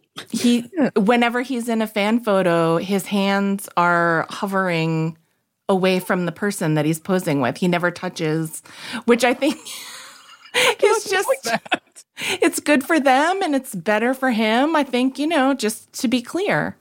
Wow. I just love really it, guys. love that. Yeah. A good person. Wow. He's a good person. Keanu Reeves, you're a good person. I bet he's listening. By the way, he's an enigma. Who knows? That's it. Yeah, he could be listening for all we know. He could be like, he could subscribe to a lot of He surely podcasts. is. Yeah. If we're talking about it like this, he definitely is. Or he will be drawn to, for sure. That's right. That's where He's going. like, yeah, for sure. I decided to get into podcasts. He said it just like that too. That's it. Exactly. And then here we are. Keanu, we love you. My gosh. I want to ask you about the origin story of naked yoga. And I want to talk a little bit about it. I personally have never done it. You know, what's funny is I was just doing a project with a yoga teacher friend of mine she is my teacher, actually. And she was asking me about naked yoga, and she was like, what is it like to practice yoga naked? And I thought she meant like, what is it like to share your naked yoga practice on OnlyFans, which if you're listening, you can go to onlyfans.com/Jessamyn Stanley and practice yoga naked with me. But so I started talking about this, and I was just like going into all of the different philosophical questions and the ins and outs. But then I realized at some point she literally meant, what does it feel like to practice yoga naked? And I was like, this woman has been practicing yoga for way longer than I have. And I was like, you've never practiced yoga naked? And she was like, no. And it just blew my mind, because I was like, I thought everybody was practicing yoga naked. I didn't know that this was just me. So what I will say is that just on a aesthetic level, it is the most freeing experience that you can have with your body. Like, to practice yoga in general is a very freeing experience when it's not being dreadful. So sometimes this is another piece about practicing yoga, is that people make it look more fun than it actually is. I think that when you're practicing yoga, it kind of sucks low key. And you learn to love it sucking. But, and because it sucks, you're learning about yourself, you're uniting mind, body, spirit, all of this is happening. But that experience is so powerful and profound, just wearing like a snowsuit. But when you are naked, you're able to actually physically engage with so many parts of your body that you've been taught to be ashamed of. And I don't need to use the secondary. I don't need to speak in second sense. I experience it as I'm getting to touch my belly, which I spent my whole life feeling ashamed of, my thighs, my arms, my chins, even. I'm like really getting in and touching and moving things around and feeling my flesh and actually connecting to this meat suit in a way that is fundamentally different than when you're practicing with clothes on. And I think that even just from an anatomical standpoint, if you're really into like getting the pose right, there's no better way to focus on anatomy than to take your clothes off. So do you do it in front of a mirror? So I do in my home studio have a mirror that's set up for a variety of reasons. But so I'm able to look in a mirror, but I think I started practicing yoga naked like pretty much as soon as I started practicing. And I haven't always practiced in front of a mirror or in front of a camera. And I think that frankly, it's better when you're not, because you don't need to be thinking so much about what it looks like. Like I talk about this a little bit in my book, Everybody Yoga, but the idea of how do I look versus how do I feel is so crucial when it comes to practicing yoga, because we live in this world that is so focused on how do I look? And we end up asking everybody, how do I look? To the point where we don't even know how we feel. You don't have any connection to like, what does it feel like to be in the posture? So for me to just say like, I'm just going to focus on how this feels. I'm not going to think so much about what it looks like or whether or not I'm doing it right. Mm-hmm. And that as a mind shift works not just on the yoga mat, but in every other part of life as well. Because there's so many parts of life that are like, I really just need to know how do I feel, not how does it look to anyone else. My God. Isn't that it? That's fucking it, man. Yeah. Well, have you ever done naked yoga in a group? I don't think so. Yeah, I don't think so. But so I'm from North Carolina. I lived the last 10 years in Durham, North Carolina. And right when I was leaving Durham, there was a teacher who was doing naked yoga classes.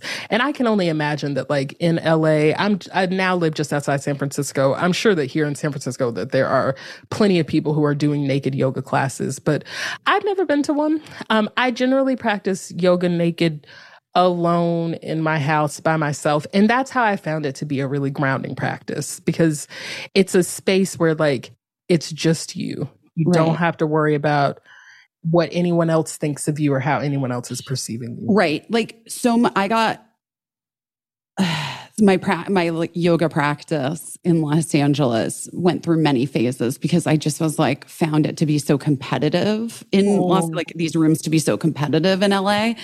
And I did a lot of yoga when I would go back to Arizona with my friends at their studio because I like just loved it. And I felt like it was all friends and no one was trying to like outdo, you know what I'm talking about. Oh my like God. Literally. Yes. I know exactly what you're talking about.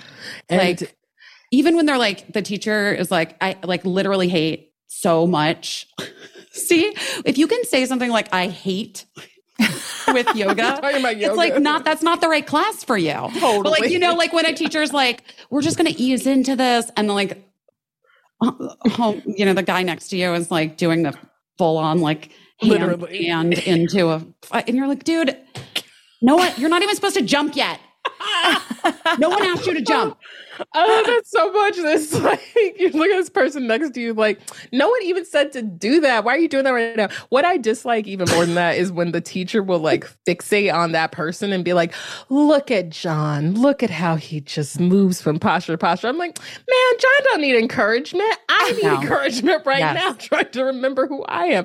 Yeah, I mean, I think that yoga is so deeply entrenched in fitness culture, and that fitness culture is so hierarchical, and it has a lot to do with like who's the whole idea of the best or doing a good job. None of that actually works with what yoga really is. Yoga has no hierarchy. It's not about what you look like and my favorite classes are the ones where it'll be like 5 people in a row and we're all practicing the same posture, but it looks completely different depending on who the person is, because it just doesn't matter. And that's okay.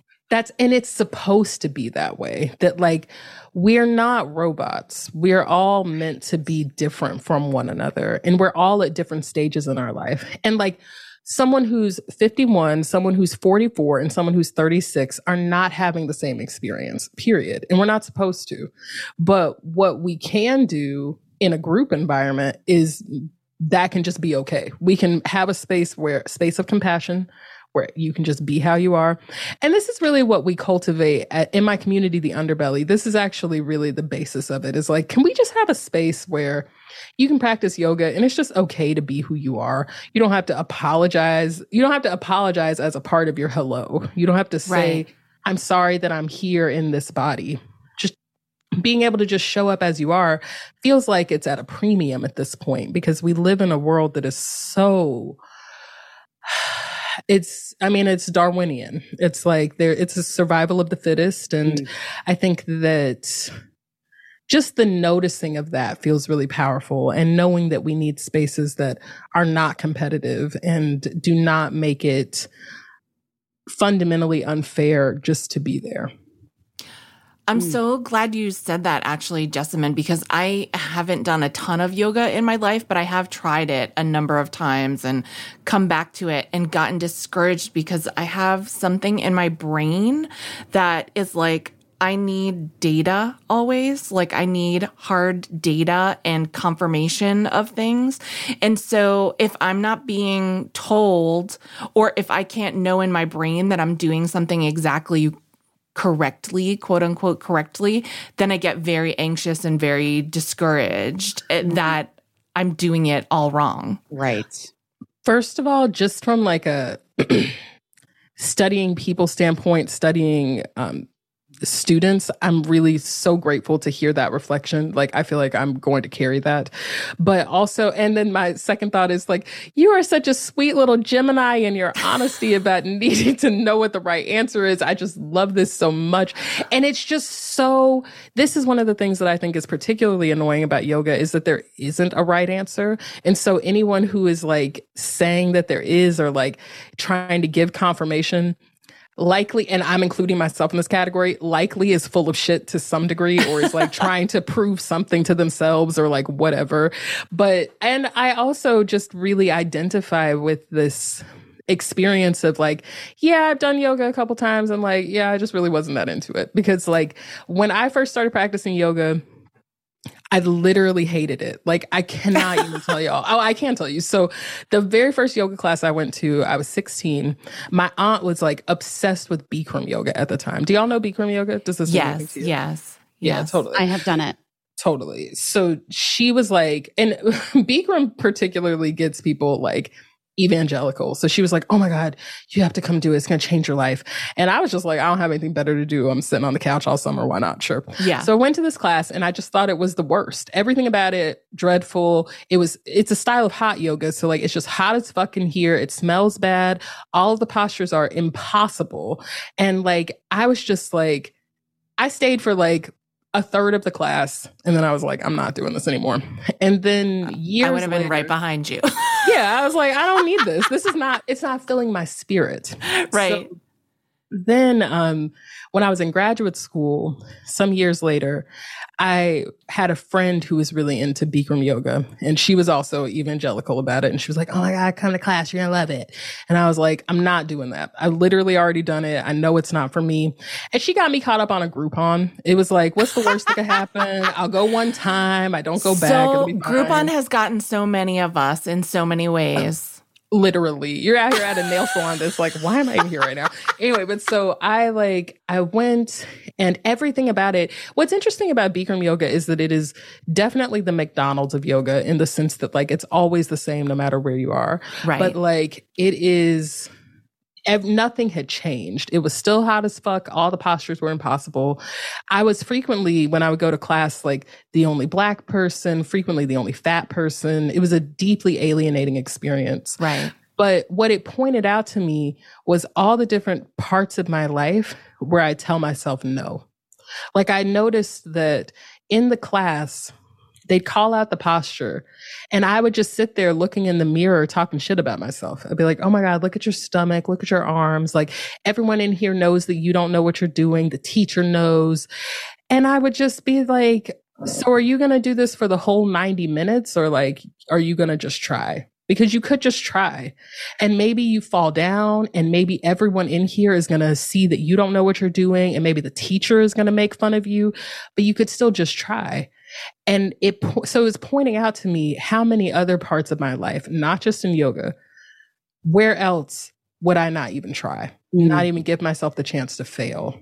And ultimately, that is why I come back to yoga. It's not because I'm particularly good at it or like, it's not because I was like immediately flexible. For me, when I first started practicing yoga, just to sit with my legs crossed felt impossible to me.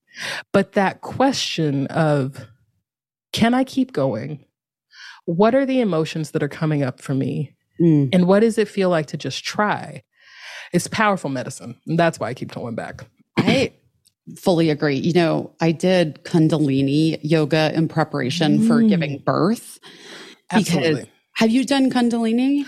I have very long time ago, but I'm just thinking about that in preparation for birth. That makes a lot of sense. And that's why I was doing it because I gave birth without pain drugs and I wanted to. Hell yeah. Guys, if you don't know, Kundalini yoga is a lot of breath work, but also it's like bizarre things like holding your arms straight out to the side with your thumbs up and then like pointing your thumbs down and then up and then down and then up. But you do it for 3 and for like an hour. Yeah. That's what's so, no, Kundalini will be like, it'll be like, cool. So we're just going to put our arms up in the air and you're like, oh yeah, no, I got this. Or like, yeah, okay. So for like a few hours, we're just going to stay like this. And I'm like, bitch, who? What? It is wild. And like, I didn't even understand what they prepare you for in Kundalini yoga, like, birth, like the prenatal Kundalini yoga is literally that you're going to want to stop. You're going to want to stop. But here's the deal. You can do it. You can do it. You can get through it. That's what I was saying. And on the other side, it's not going to be irreparable damage. You're going to be okay. That's it. And it's such a beautiful metaphor for birth because I'm thinking like how many times, well, I would assume this happens to everybody that like you get into birth and you're like, I don't want to do this anymore. I don't want to do it. This is not, can we you could just stay up there. Yes. I don't want to do it. And it's like, so they're preparing you for like, we're not doing that. Yeah, you we're just going to do this now. Not only can you do it, you literally have to. You have to. Oh, yeah. Oh, my God. That's why, like, I do understand. I feel you about the sadness around not being able to give birth anymore, or like not giving birth anymore, or that, because that is a road to walk that is so singular in nature. I don't think there's any other way to have that kind of human experience where it's like, you literally have to walk a path all the way and then become something else on the other side of it. Where no matter what happens, it's just, there's no other way to have that experience. It's very, very powerful. But I love that. I love that as a preparation for it so much. Yeah, it was really intense.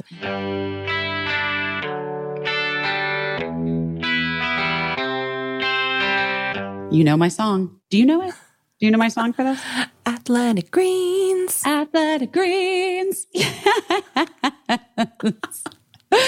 Oh, AG1. Our next partner, AG1. Our longtime partner. Our longtime partner in crime, AG1. There's no crime except if the crime is giving us... vitamins and minerals. I was going to say 75 high-quality vitamins, minerals, and whole food source superfoods, probiotics, and adaptogens to help me start my day right. Well, then yes, they are partners in that crime, but that's not a crime. That's a benefit. Guys, we love AG1. We love our delicious scoops of athletic greens. We love seeing athletic greens in the wild. We love when you guys post your athletic greens and tag us. And here's why. Because we all need to like up our intake of these things, right? Like all of our diets are lacking in something, and everybody needs to take a form of a multivitamin. It's important to choose something that A, has high quality ingredients, and B, that you're actually going to take. Right. Because I cannot tell you the money I have wasted on bottles of multivitamins and supplements that have just languished in my cabinet. I find it very difficult to stick to a vitamin regimen, because also like there are so many different things that you need. And that's why I have found AG1 to be so great, because first of all, it doesn't hurt my stomach. Right. That's a huge one. Yes. Number 2, it contains all of those things that I need. And it's 1 scoop in water or a smoothie daily. Yeah.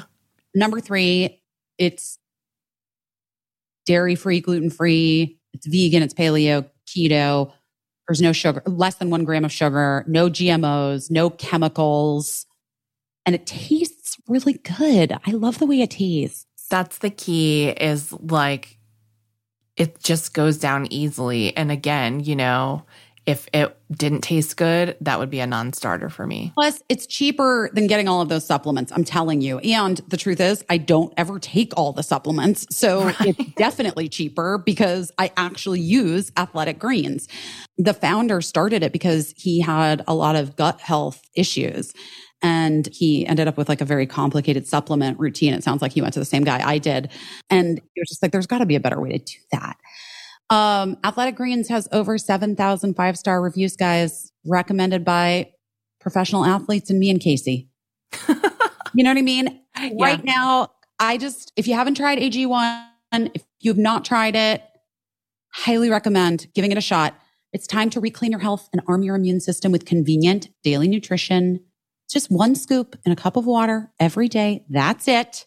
No need for a million different pills and supplements to look out for your health, guys. And to make it easy, Athletic Greens is going to give you a free 1-year supply of immune-supporting vitamin D and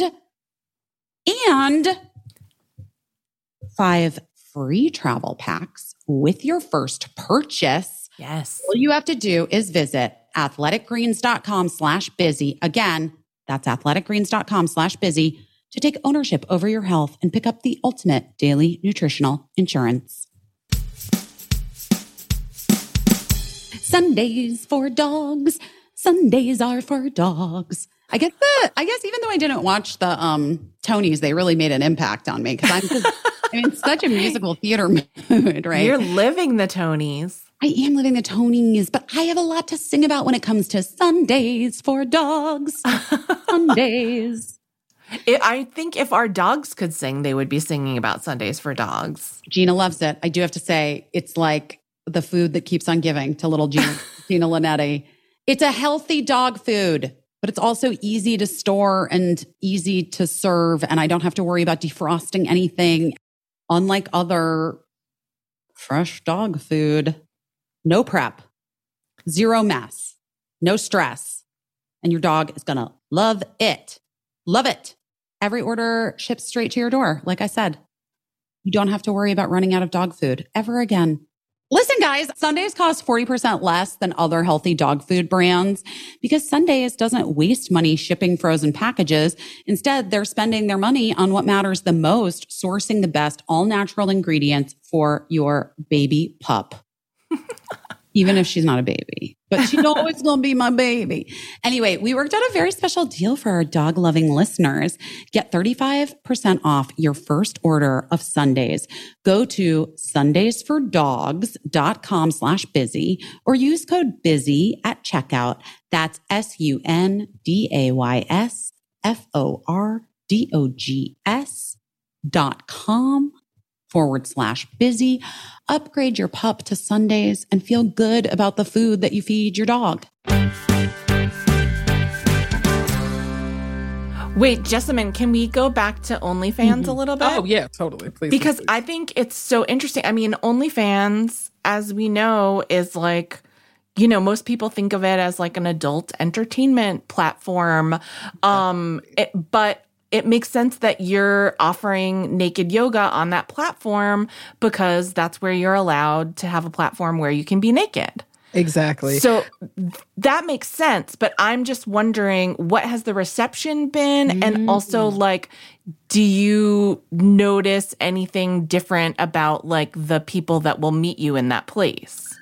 These are incredible questions. Very, very apt. Yeah. I mean, the whole reason that I like, because there are other ways to share this content, but ultimately I was like, this is a community that really sex workers have done an incredible job of honing and making a space where you can literally post anything. And initially I had a lot of apprehension about it because I did not grow up in an OnlyFans household. Like I didn't grow up in a naked yoga household. Like I was told to cover up, button up, and close your mouth. But a huge part of my yoga journey has been understanding, frankly, the Kundalini sexual energy within me. And a lot of it has been like reading Audre Lorde and understanding the divine erotic and really coming to get that this is the greatest seat of my power.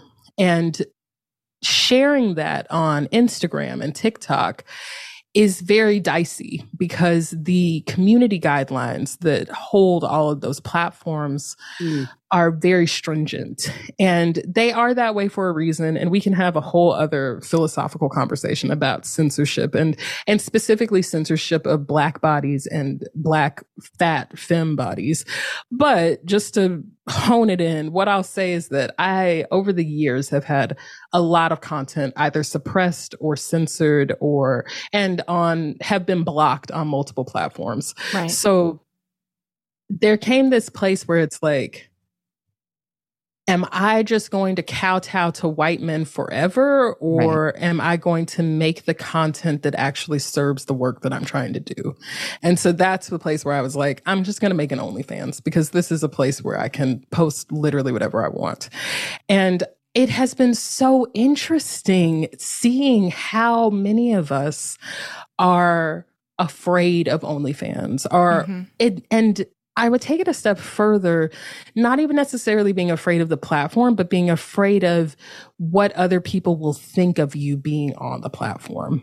And it's just been a really interesting thing to bear witness to. I think that, especially because I think that my community in general is pretty wholesome. I think that we're very much like, a lot of us grew up in a world where we were told to button up and keep quiet. And so it's scary to step outside of that line.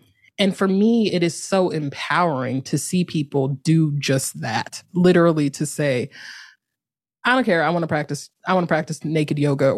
And even more so than that, I think that the content that is, if you go over to my OnlyFans, you'll see there's lots of content in addition to naked yoga. But the content that people are most excited about is not even necessarily me teaching a naked yoga class. It's literally just seeing a fat body exist unapologetically. And like, when I think about it, we have so few examples of that. Even now, I think that the media is more diverse now than it has ever been, media representation specifically. But you very rarely see fat bodies in the nude. And so as a person with a fat body, it's very empowering to see other fat people just doing their thing. But I will say that many of the people who actively engage with my OnlyFans are definitely people that maybe I would not have known otherwise. Let's say that they that they are very interested in seeing my naked body specifically. And that, to me, even that is so powerful and so beautiful, because I think that we're so starved for some kind of just feeling close to somebody, feeling a connection. And I think that it's really beautiful to be able to like find this line where we're not just doing what we've been told to do, where we can have a hard conversation, have a complex conversation, and do it without shame. Because the reality is that underneath our clothes, we're all naked. And it's just kind of, do you want to get real about that or not? That is so true. That's interesting. I RuPaul wondered quote too. Exactly. That everything is drag. Everything is drag. Yes. Exactly. Literally. I wondered if the audience, like, I think it's so interesting when people do what we do, like, are the kind of independent creators that we have all become over time. I just think it's so interesting to sort of try to parse who are the people that come out and support you in the different places, you know? Mm-hmm. So who is buying your book might be different than who's subscribing to OnlyFans, just like the same as who subscribes to this podcast isn't necessarily like who follows on Instagram. It's really interesting to me, the categories that people assign themselves because of what you were saying. We literally, and on my team, we have given personalities to all the different platforms because they are so different. Like, yes. Who you meet on Instagram is not the same person that you're going to meet on OnlyFans. And the person that reads the book is not the same person who's taking the yoga class on the Underbelly. So right. But the thing that I think is so beautiful and so cool, and really the yoga of it all, is that it is the same person, that we're all multifaceted. We all have different things that we want to point out at different times in our lives. And the problem is that we live in a world that wants us to be one-dimensional, just because it's easier to understand. It's not personal. Right. But just saying that I am complex, I am multifaceted, I'm sexual, I'm also not sexual. All of these things exist together. And being that whole, being the world, feels like the ultimate seat of power to me. Mm. Yeah. It's super interesting to me. You were talking about the way that you were raised, buttoned up and covered up and closed off a little bit, you know, and I think that all young girls to some degree are probably have like some experience with that. But then I think, I don't know. Welcome to my house. You know what I mean? Your kids are so lucky, but I'm talking about like people, you know, my generation and your generations.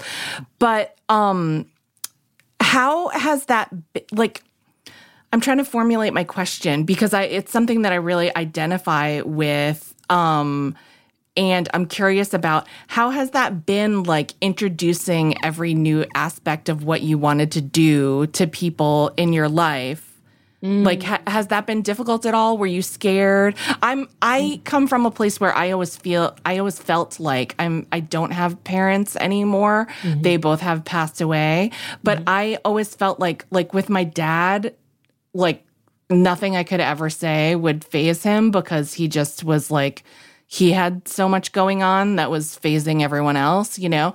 But with my mom, I always very much still felt like a kid to the point where I was like afraid to curse in front of her or to like, you know, like still wanting her approval so much. So I'm just curious, like every new aspect of who you are must have like kind of come out gradually. Absolutely. It comes out gradually and they are not going to understand it. And that's the place that I rest in, is just not needing for them to understand me.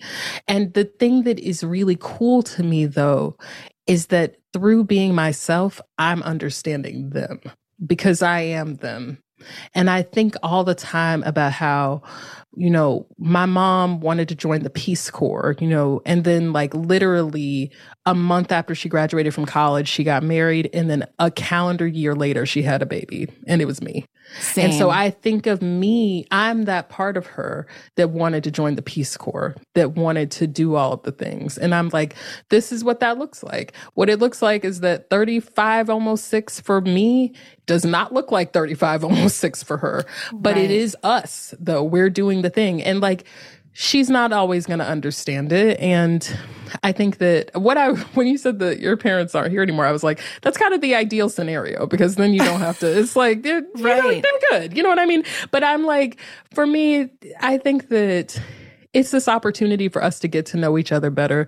And if that means that they don't want to talk to me for a period of time, or like we're not connecting in that same way, then that's fine. But that actually has yet to happen. And I think that what was actually harder, I think, was coming out. When I came out as a lesbian to my parents when I was 19. And I had, before that, already had like my high school girlfriend up at the house hanging out with them. But like, she was my friend, you know, so it was like, but that process of like talking to them about that felt more challenging to me. And even with that, like, literally my brother is also gay, and my mom texted both of us yesterday saying, she sent just like a series of bitmojis of like pride bitmojis. She was just like, I love you so much. And I was just like, damn, it was a long road to get here, but we got here. Like, because that was not her first reaction. Shout out to Bitmojis for making it possible for our relatives to communicate with us. Oh my God, literally. Also, anyone who's made like a pride shirt where it's like, I just feel like that makes it nice and accessible. Like, just because it's hard. It's hard to, especially to see your child do something that is so fundamentally different than what you think or thought you were supposed to do. And like, I think that there are certain lessons that only a child can offer to a parent. Only a parent can offer to a child, back and forth. But like, I'm just trying to be open to whatever is meant to be, and know that because it stretches even beyond them, where it's like, I think about my grandma and think about my aunts, and I also think about how specifically like my grandma and my aunts, sluts. And I say this with love, but deep sluts, you know what I mean? And I'm like I look back at shit that happened to them, and I'm like, you were out in these streets. And I'm like, yeah, that's what we do. And that's who I am. And I can hold that legacy for all of us. And it doesn't have to be the thing that like you're ashamed of on your deathbed. It can be the thing that you're proud of. So it feels like it's all legacy to me, and something that I'm happy about. That's amazing. Love it so much. And I just want to put the point on the point, which is this idea. My mom, by the way, waited a long time before I was born. But I do see that like the things that I do are for her as well, like are for us and for my grandmothers and even for my dad, honestly. Yes. And like, I think holding that is really powerful. Deeply. It's because like, it allows the freedom of being. I was just talking about this the other day, guys. I'm going to tell you something. Someone that I know was like upset. Someone that I knew from high school was like upset when my book came out. Not that they were named in it, but that their mother was going to read the book and find out that we had done drugs. And their mom would draw the line connection that whatever. And I literally was like, baby, we've got bigger fish to fry. Literally. Oh, no. I can't even, I don't even know how to respond to that. No. You know what I mean? Like, yes. We've got to push these things forward. And like, it's in a lot of ways, I was kind of forced by getting pregnant at 15 and my parents finding out into like having a lot of these, like being confronted with, you know, my coming out is like my parents reading my diary and finding out I was pregnant. Like that's, that's like what that's. I read my diary, but okay, whatever. No, honey, that's a whole other. Literally. But, to be fair, I am a parent now, and like my behavior at the time must have been so fucking chaotic and insane that they told me they thought I was like on hard drugs and they were like trying to see what the fuck I was up to because I was acting as insane as a newly 15-year-old, newly pregnant child would as be. You would. Yeah. Yes. Trying to like figure out how to get the money to get an abortion on my own and like skip school and not get found out. Literally, it's like, I'm busy. That's why. It's like, Right. to seem I'm crazy. That's why. Right. God. But anyway, my point is like that I was sort of like forced into, at that young age, then having a lot of really honest and open conversations with my family that were fucking hard. But it continues. It like always continues. Right. Literally. And I think that people, when they hold on to the shame, it is only perpetrating, it's only continuing the shame to exist in the ether even. So like people who don't tell their parents things, I'm like, I mean, there are obviously, by the way, always exceptions to rules, always whatever, you have abusive family. I'm not judging that shit. I'm just saying that if you're in a place where you're like, this is a piece of who I am, and like, I want you to be aware of this. Great. Like that's the best. It is. It truly is. It's also scary. And I was going to say, it can feel like a really unsafe place depending on your family. Yeah. I think. Well, that's what I was saying. Like, I don't think it's for everyone. Yeah. No. Well, the thing is, I think it's just about like, how much do you need comfort, and what is the source, and how much, where does your comfort lie? Because what ultimately you're learning is how to find comfort within yourself, and there's no other way to have that kind of strengthening. And the reality is that it is scary and it is lonely, and it is likely that someone is not going to like it and they're not going to want to spend time with you. And what's shitty is that it might be your parents, and they might be like, they might say, you cannot be around me. Right. And this is what's so important about chosen family and about being able to see yourself separate from your family, because sometimes that's necessary. Sometimes that's a part of their journey. They need to have the truth forced upon them. And to just say like, this is who I am fully. And it's interesting, like we're recording this in Pride Month, and like that I think is really the heart of Pride, is just saying, this is who I am. I'm not going to apologize for it. I'm just going to show it. And you can like it, you can not like it, but I need for you to, and it's not even like I need for you to know so much as I need to know who I am. Right. And I need to say it fully. Right. My mom was the same, like wanted to be in the Peace Corps, wanted to do all of these like adventurous things, and then had me during college. And I think that, when you're talking about like wildest dreams, like maybe sometimes I was wilder than she like expected or was ready for. Or I think there were sometimes also where I was kind of living the life maybe that she had wanted.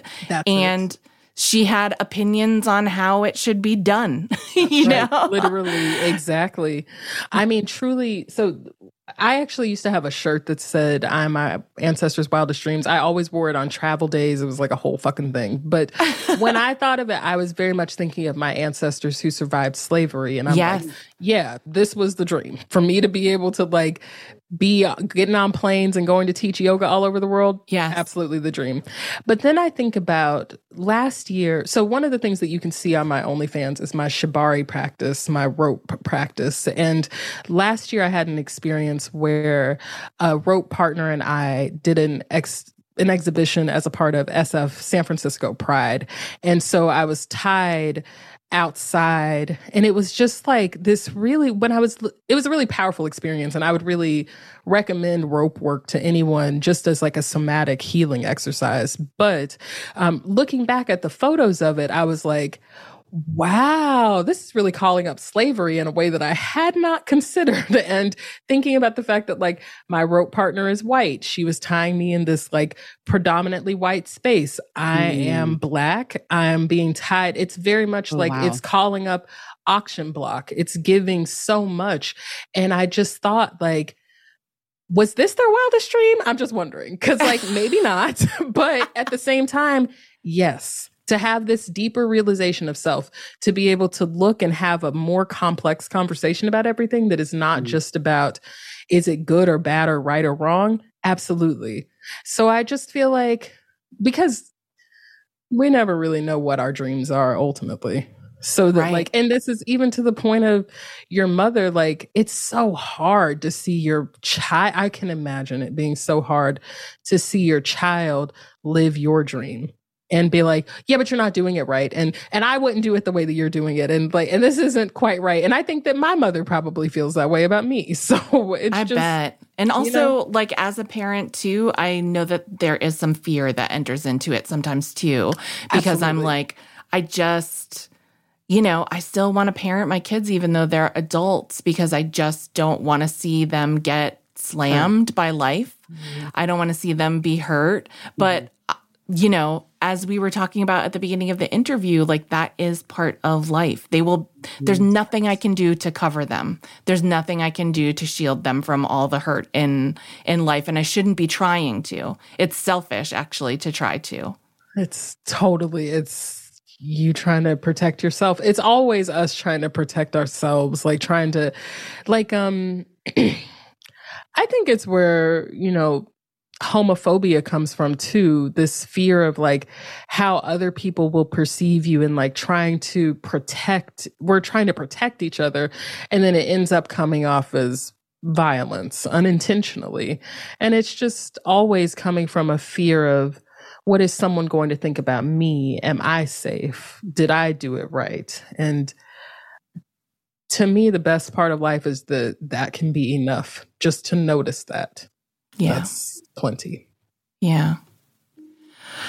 Jessamyn, we always ask our guests to share like a pivot story, like a time in their life when they thought they were doing one thing and then something happened and they had to change things up. Or I feel like you've probably had a great many pivots, but is there one? Yeah, I've had a few pivots. Yeah. The first one that came up, though, I was thinking about when I was in graduate school. I had just started practicing yoga. I was really very depressed during that time. And it was like my high school girlfriend that I mentioned earlier, she and I had broken up, and I did not know a world without being with her. And I was doing this work. I was working in nonprofit arts management, and I had just come to a place of not feeling spiritually connected to the work. I didn't have the words for this at the time. At the time, I was just like, I'm really sad and depressed. And then my apartment got robbed, like kind of out of nowhere, literally while I was at yoga class. And they stole my computer. And then, I come home, my apartment's been broken into, whatever, you figure it out. I got a new computer. A month later, my apartment got robbed again. And that time they took my partner and my computer.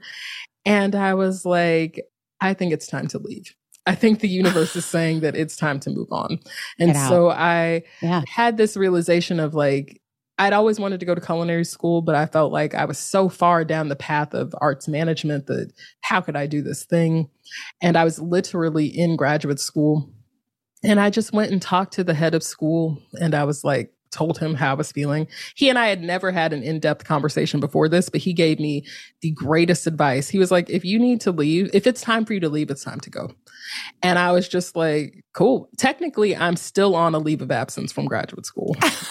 And then also like lesser known fact is that I did go to culinary school and I have a culinary arts degree. So but it was a huge pivot. And like when I did this, like I didn't have a plan. I didn't have a place to live. I didn't have a job. I moved to a new town. My partner had just moved there. They were living in a very tiny apartment with another person, and they had like a twin size bed in their room. They and I would like switch off with who was sleeping in the bed. So like one of us would sleep on the floor and the other would sleep on the bed. And I just had all my shit in my car, and my car was like my closet for a couple months. And then during that time, a bunch of shit happened. One of the things that I talked about in Everybody Yoga is that my aunt passed away, and she and I were very close. And it led me into this period of depression that ultimately then facilitated my yoga practice, because I was like, what was making me feel good before? Was it yoga? Okay, I just have to figure out how to do this right. I couldn't afford to practice in studios, but I was like, I'll just figure out how to practice at home. And by that point, we had moved into this like tiny apartment, and I would push all the furniture out of this one corner of the house. And that was like my yoga space. I had my dad's old Pilates mat, and I was like, this is what I'm doing. And I would just practice the same yoga poses over and over again, the ones that I knew from the Bikram sequence that I felt comfortable doing. And that practice, I started photographing it because I wanted to watch my progress over time. And then I started sharing that practice on social media because I wanted to connect with other yoga practitioners. And that practice of doing those few yoga postures in my living room and sharing them on social media has turned into my career as it is now. So had I not pivoted, none of this would have happened. Wow. But it was a scary pivot for sure. Very, very scary. I mean, I'm going to be real. Most pivots are.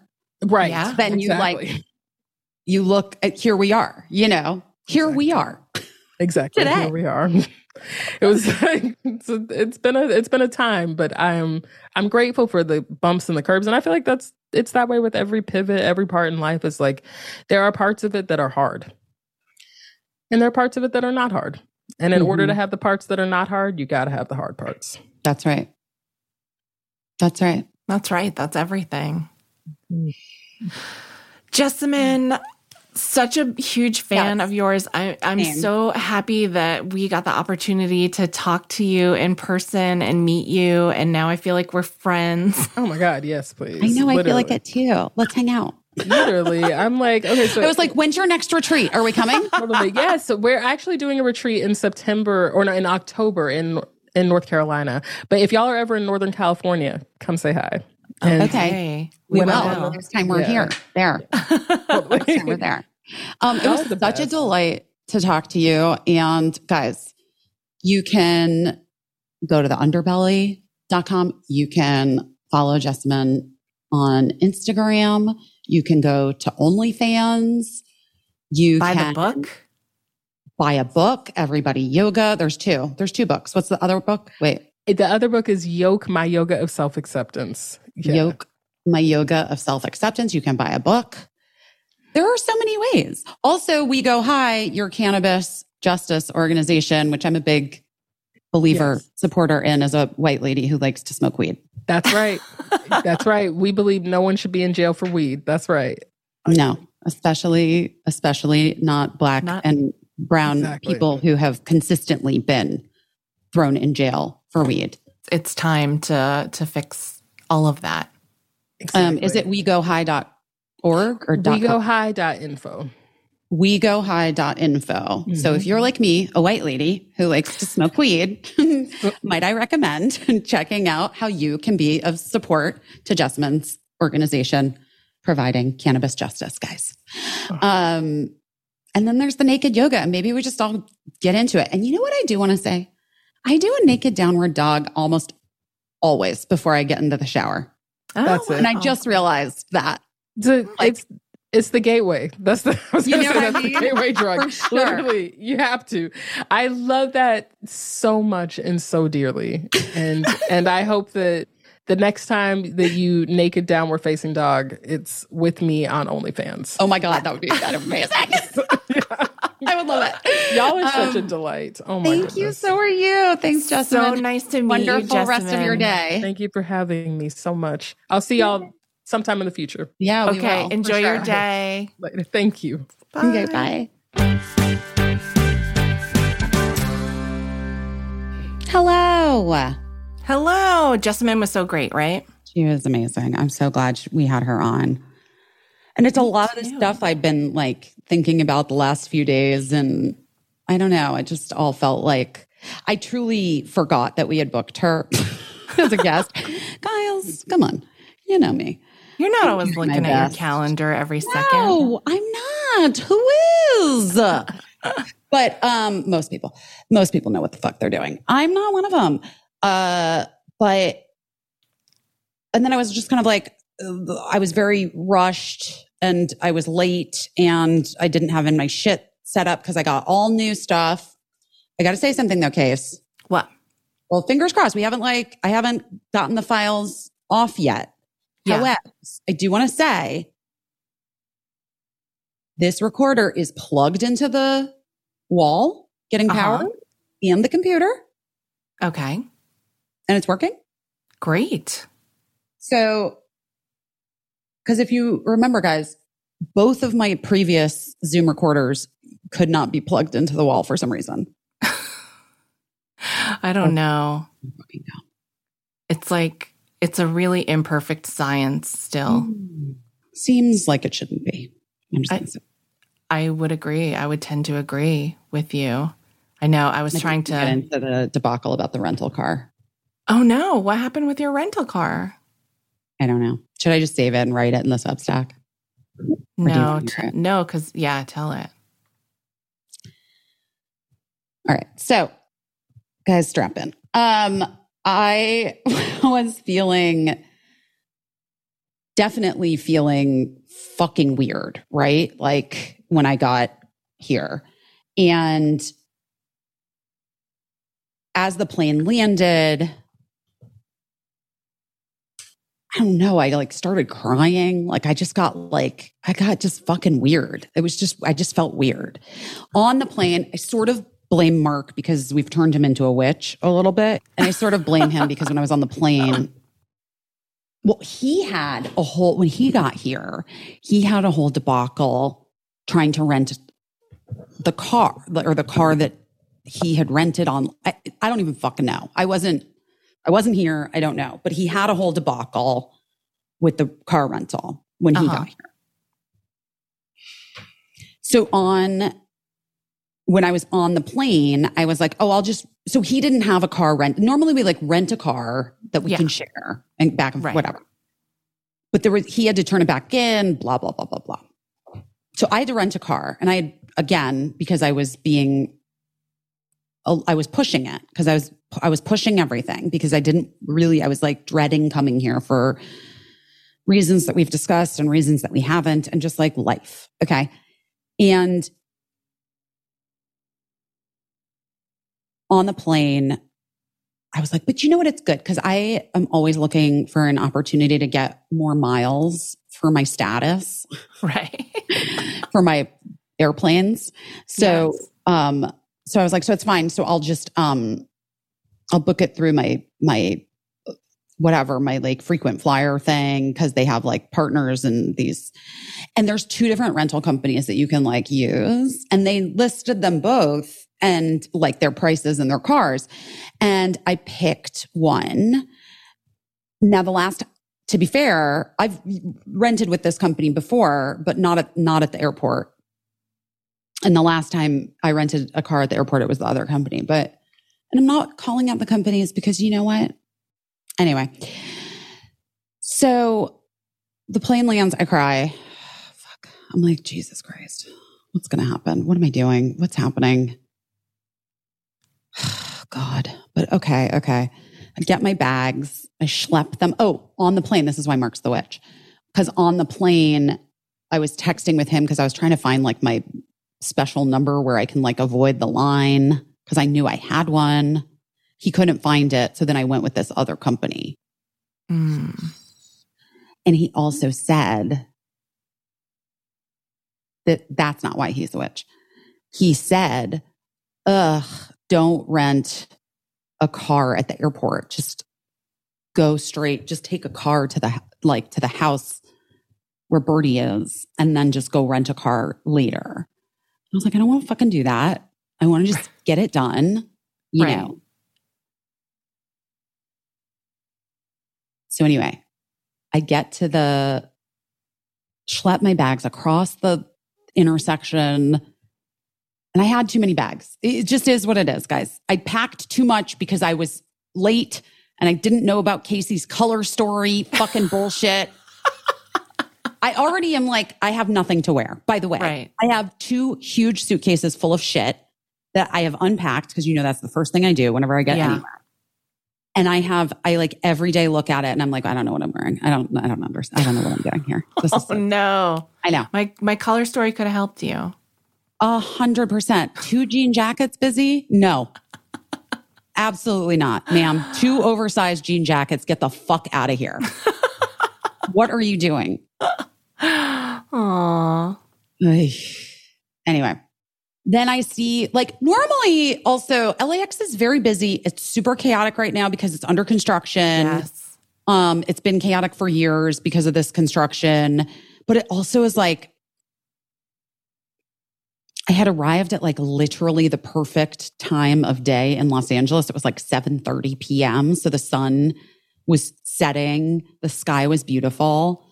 And normally you have to wait. My experience with the rental car buses is that you like never catch the one that's there. Right. And you have to wait for another one to come. And then like there's tons of people and then you have to stop at every other terminal and like pick up more people. And it's a whole ordeal. I see the blue bus coming right as I get there to the spot where you're supposed to be waiting. Nice. And I like wave, like, hey, like get me. And he pulls over and this guy comes to get like to help me with my bags because he could clearly see there's no one on the bus.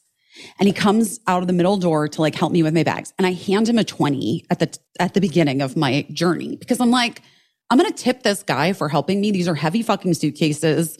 I know I don't want to lift them. And like, I want him to know that I'm tipping him so that he like doesn't feel salty about it. Right. You know what I mean? Yeah, of course.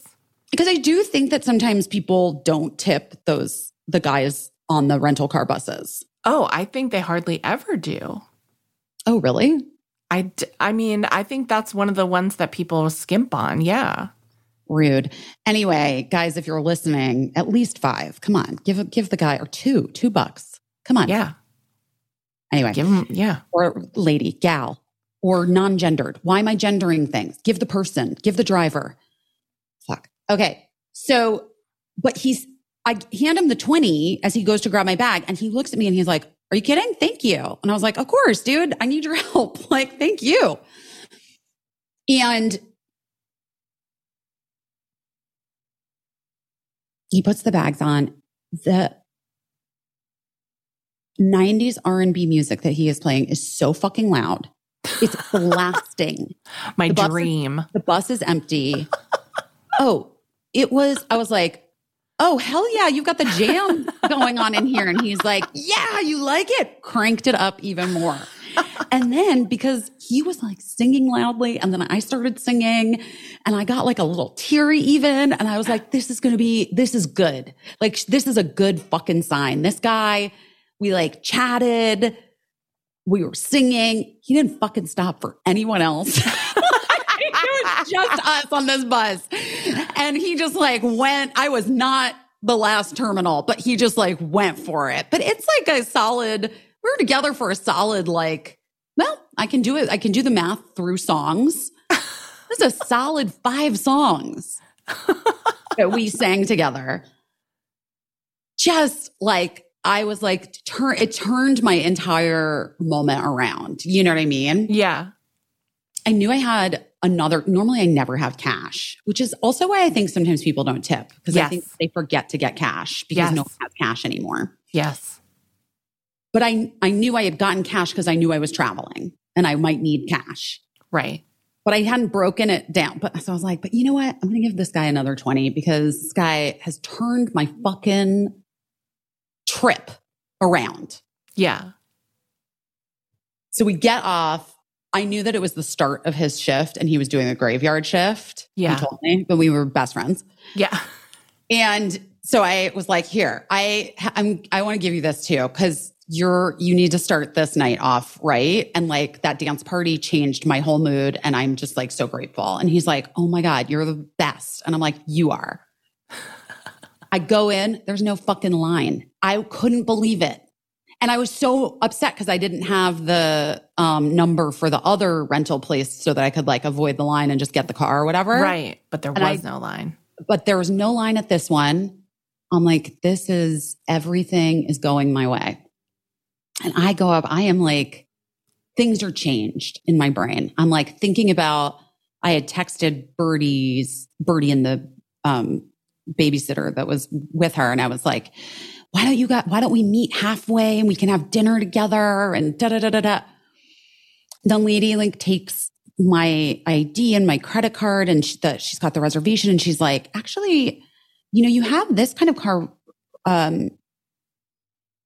reserved, but I could like upgrade you to the Jeep, blah, blah, blah, Jeep thing, blah, blah, blah. And I was like, oh my God, that would be amazing.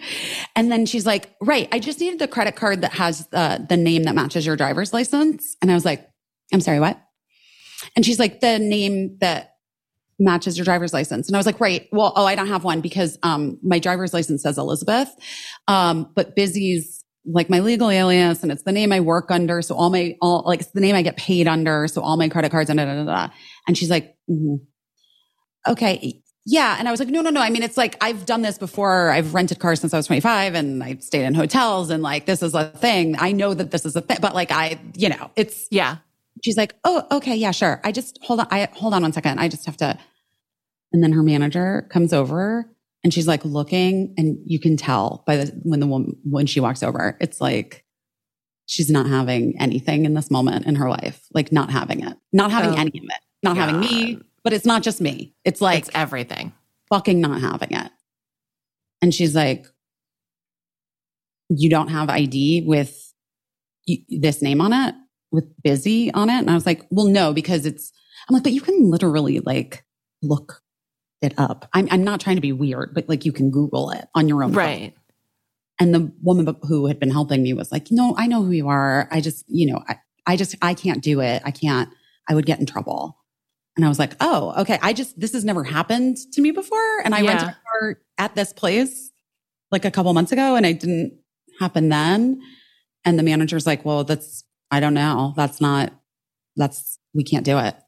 And I was like, well, no, I mean, but you have to be able to do it, right? Like you can't not do it. And she's like, no, we can't do it. I'm sorry. Unless you give me a credit card that says Elizabeth, I can't rent you a car. And I was like, right. But here's what I'm going to say. I just would offer that there must be a way to do it because I have done it so many times. And this is where I started to get like, oh my God. Cause she was like, no, I'm not going to do it. And what happened in that moment in my head was 17 billion things because that's the way that it always is for me. Yeah. But I was like, Los Angeles does not want me here. They have this is the universe has sent this small woman here to look me in the eyes and tell me it's not possible for you to be here. Like you have to leave actually. Maybe you can try somewhere else because I'm not going to do a goddamn thing for you. And I was like, no. But I got like welly up and I was like I started to get thin and high and thin and choked up kind of. I was like, please don't fucking do this, Busy. And then also I got fucking angry because I was just like, what is your goddamn problem? Right. You can't this is insane. Like it's insane. Also, what? I literally have rented a car here before. Which they should have been able to look up, I would feel like. Oh, I mean, yeah, I have an account. Yeah. But she was like and then I did a thing and I saw which I regret. And it was because I knew it as it was coming out of my mouth. I was like, shut the fuck up. Don't say it. Don't fucking say it. Don't say it, Busy. Shut the fuck up. And I was like, well, maybe you could call someone else because obviously the person that was managing the last time I was here knew how to do it. So it must be something that's just that you just don't know how to do. Like a real fucking cunt. I was like real fucking cunty. Now, in my defense, I do want to say she was bringing full cunt from the moment she walked over. Yeah. But still, you can't meet full cunt with full cunt because then you know what gets accomplished? Nothing. And do you know what happened in that exact moment? What? She looks at my license and my credit card and she's like, you're right. They probably do, but I'm the only one here. And as she hands it back to me, my driver walks in from the back to talk to, he's like, yo, I got to talk to you about da-da-da. And she looks over at him and he's like, you better hook her up. She's the fucking best. And she hands me my license and credit card and she's like, good luck. And turns to walk. And he's like, what's happening? And I was like, oh my God. Oh my fucking God. And I start to like lose my shit. And he's like, no, yo, she's the best, blah, blah, blah. And then they start talking. And then I like grab my shit. And then I was mad at the woman who checked me in too. Right. Because I was like, you couldn't have just fucking done it. Like, why'd you have to get her? You know, I was just like, I grabbed, but I didn't, you know, like I was just sort of like spinning. You were just thinking it. Yeah. And I grabbed my shit and I left. Like I walked out the door. Yeah. Meanwhile, I picked the one fucking rental car company at LAX that's its own goddamn island. There's no other fucking rental car places around it. Everything else is like Alamo, Excedrin, fucking blah, blah, blah, like Lorenz or whatever. There's 47 other places where you go and there's like 17 all different one place. rental. Yeah.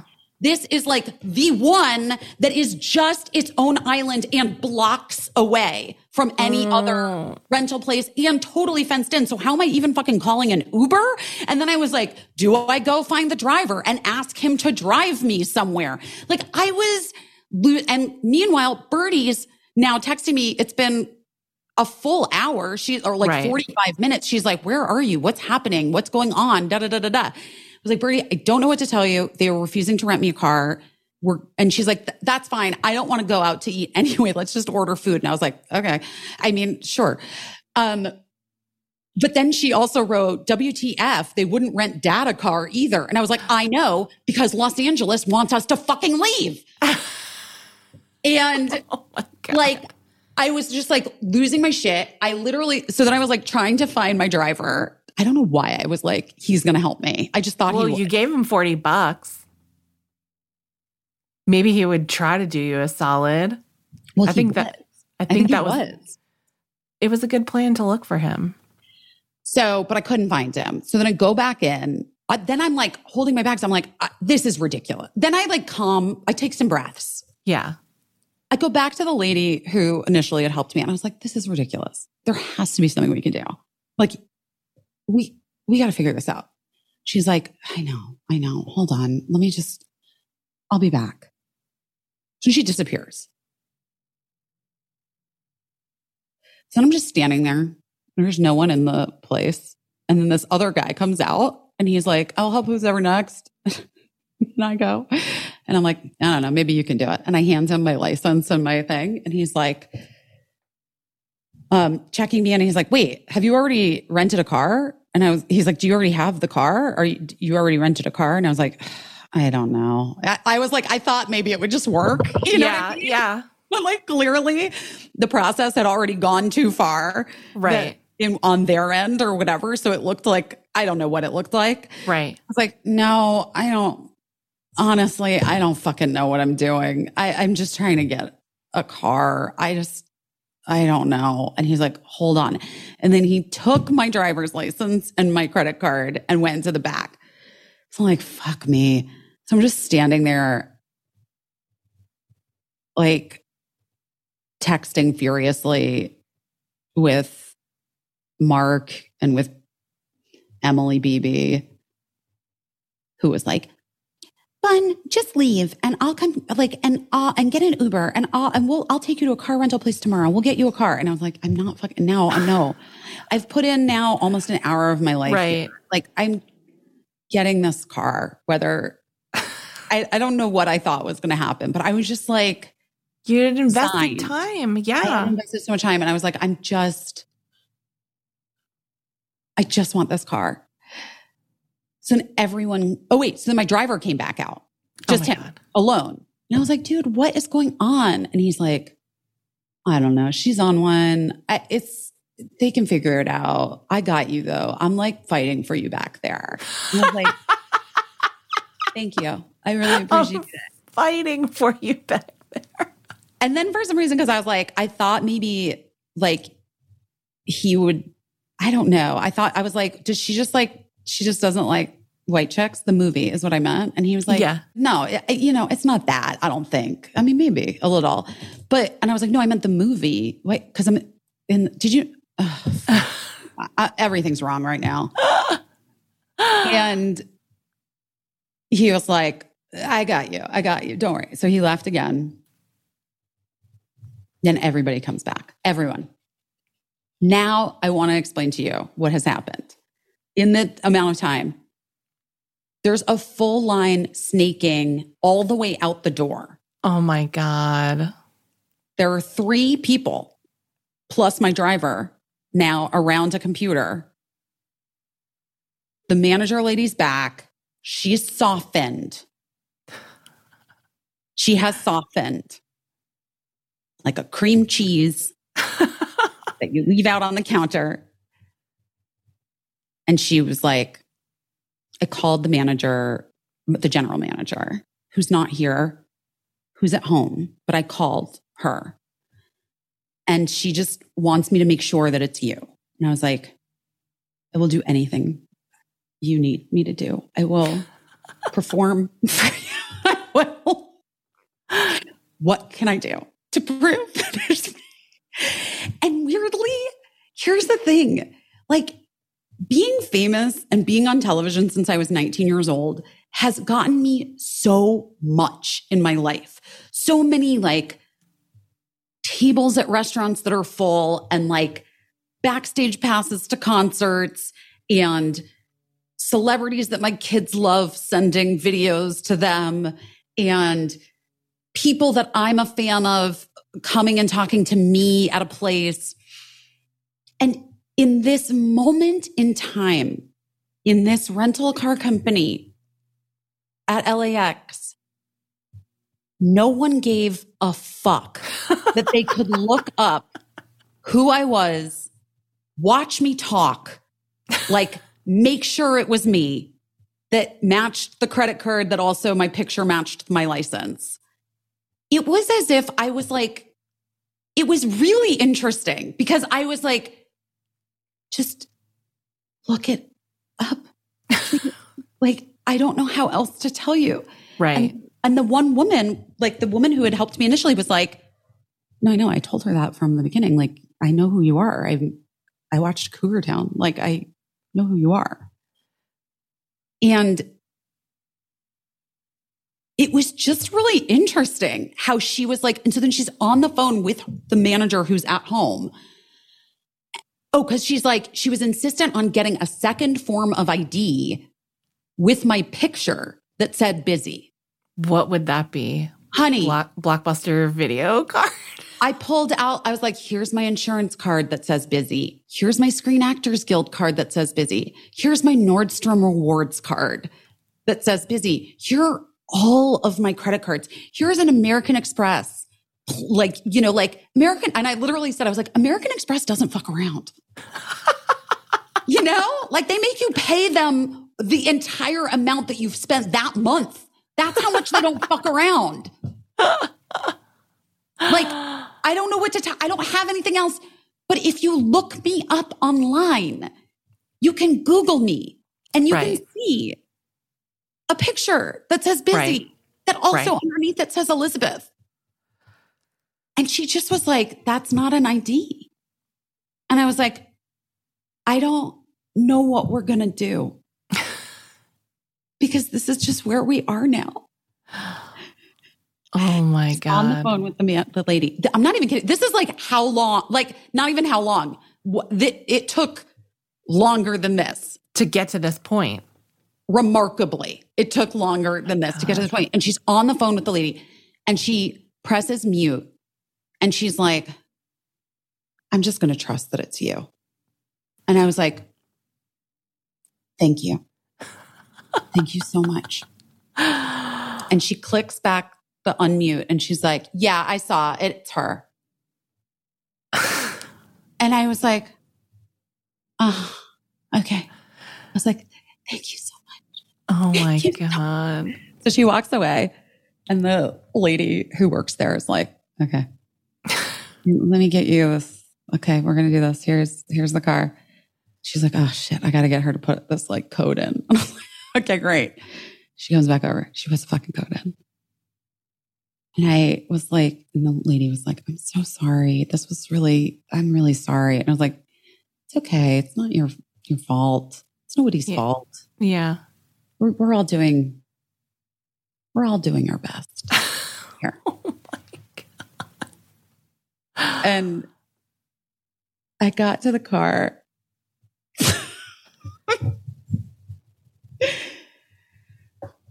And I got inside. I put the luggage in the trunk. I had to find it in like the dark. Now it's like dark out. Yeah. It's 8:50. It's almost 9:00 at night. Okay. Oh my God. If you remember, I got on the bus at 7:30. Yeah. 10 minutes later, I was 7:40. It's 9 at night now. I'm leaving. In the dark, like through this parking lot, had to, with my lugging these fucking bags, had to find this car. Got the luggage in the car. As I like put the car down, I was like, ugh, that's weird. It's like where I touched was kind of like gross. Get in the car and I look and I'm like, you can't see out the front window. It's like covered in like bug splatter and like bird shit. Like, then I look to try to look out the mirrors and they're like, the only word it's as if somebody has smeared Crisco over both of them, over both of the side view mirrors. And I was like, I fucking love it. And I just fucking went for it. I just left. Oh my God. I wasn't about to go back and be like, you know what? I'm going to need a car that's clean, not covered in shit and Crisco. Oh my God. Maybe just a car that has been rubbed down a bit. No, Wow. fuck it. I was like, I'm out of here. And then I really wished I hadn't left my weed in New York because I was just like, I don't bring weed to LA because this is the city of weed. Right. And I was really bummed about it. Right. And but then I also was like, but if I got high right now, I literally would probably pass out. Like I don't even know what would have happened. So I was like, you know what? That's actually a good thing the universe did for me. Yeah. And I got to my house and Emily came over to bring me a bottle of wine because I didn't know if there was going to be wine there. But Mark had thoughtfully gotten me a bottle of wine that was there in the fridge. But then Birdie was pissed that Emily came over because she felt like guys, you can't fucking win. I'm just like, it's an Emily laugh. Yeah. What? Competitive. Sure. Also, like, I mean, there were ups and downs. There were ups and downs. That was a real roller coaster. Wasn't prepared for it myself, I got to tell you.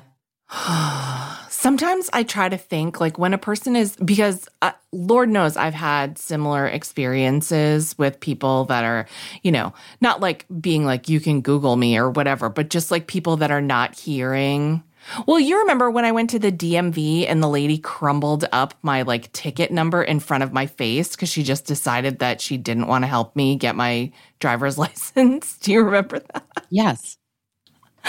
She literally crumbled it up in my face like a movie scene and threw it in the garbage. And then later her manager came over and made her take it out of the garbage and flatten it out. And thank God, there was some resolution to it. But in that case, I was like, what is like making this person like this? Like sometimes I try to think, and sometimes I feel like I come up with an answer about why somebody is just handling their business like that. But sometimes I'm like, there is no answer. There is no satisfying answer. But well, this is what I was going to say. There's no satisfying answer. Right. And there's also like, I don't know, maybe I looked like a fucking Karen. I don't know. Maybe I looked like somebody she didn't like. Maybe I looked like Maybe she doesn't like the movie White Chicks. You know what I mean? Like maybe she's or maybe she's just like was at the end of her shift and couldn't give two fucks and was like, I'm not doing this. I'm not going out on a limb for you, girl. I don't know you. And like, sorry. Right. These are the rules. And we're just going to, and by the way, I get what it is their, I guess it's their policy, but I've never had a manager not understand. And also then Mark was like, maybe you get a credit card that says Elizabeth, just in case. Just in case. Yeah. I mean, I think, well, I'm going to say, if I had to like make up a story of what was going on, I think sometimes in businesses like this, like that are like huge international, multinational corporations where someone's like a local manager, sometimes I think that they're like in the present term, their autonomy to manage their business has been eroded so much, and they're like lectured so much on policy or whatever that, you know, I'm sure people are afraid to like break the rules. But that being said, like you have to be quick to like do something about it. Like you can't just tell someone. I mean, you can, but I feel like you can't really just tell someone like nobody can help you here, you know, but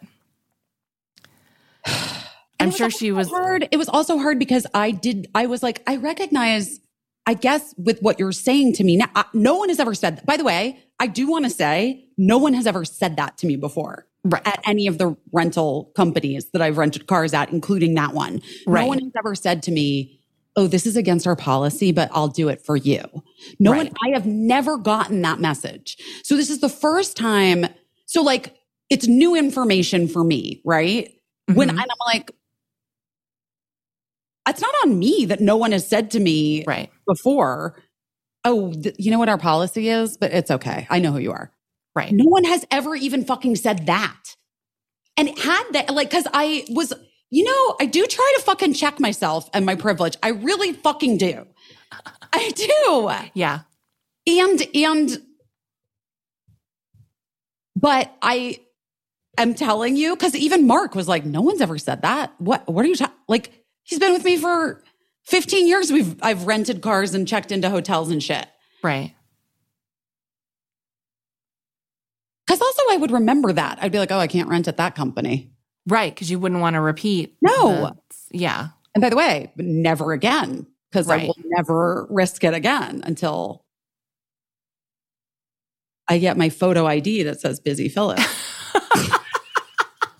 Your real ID. I got to get my real ID, guys. That's just Busy Philip. Oh my God. But like, wow.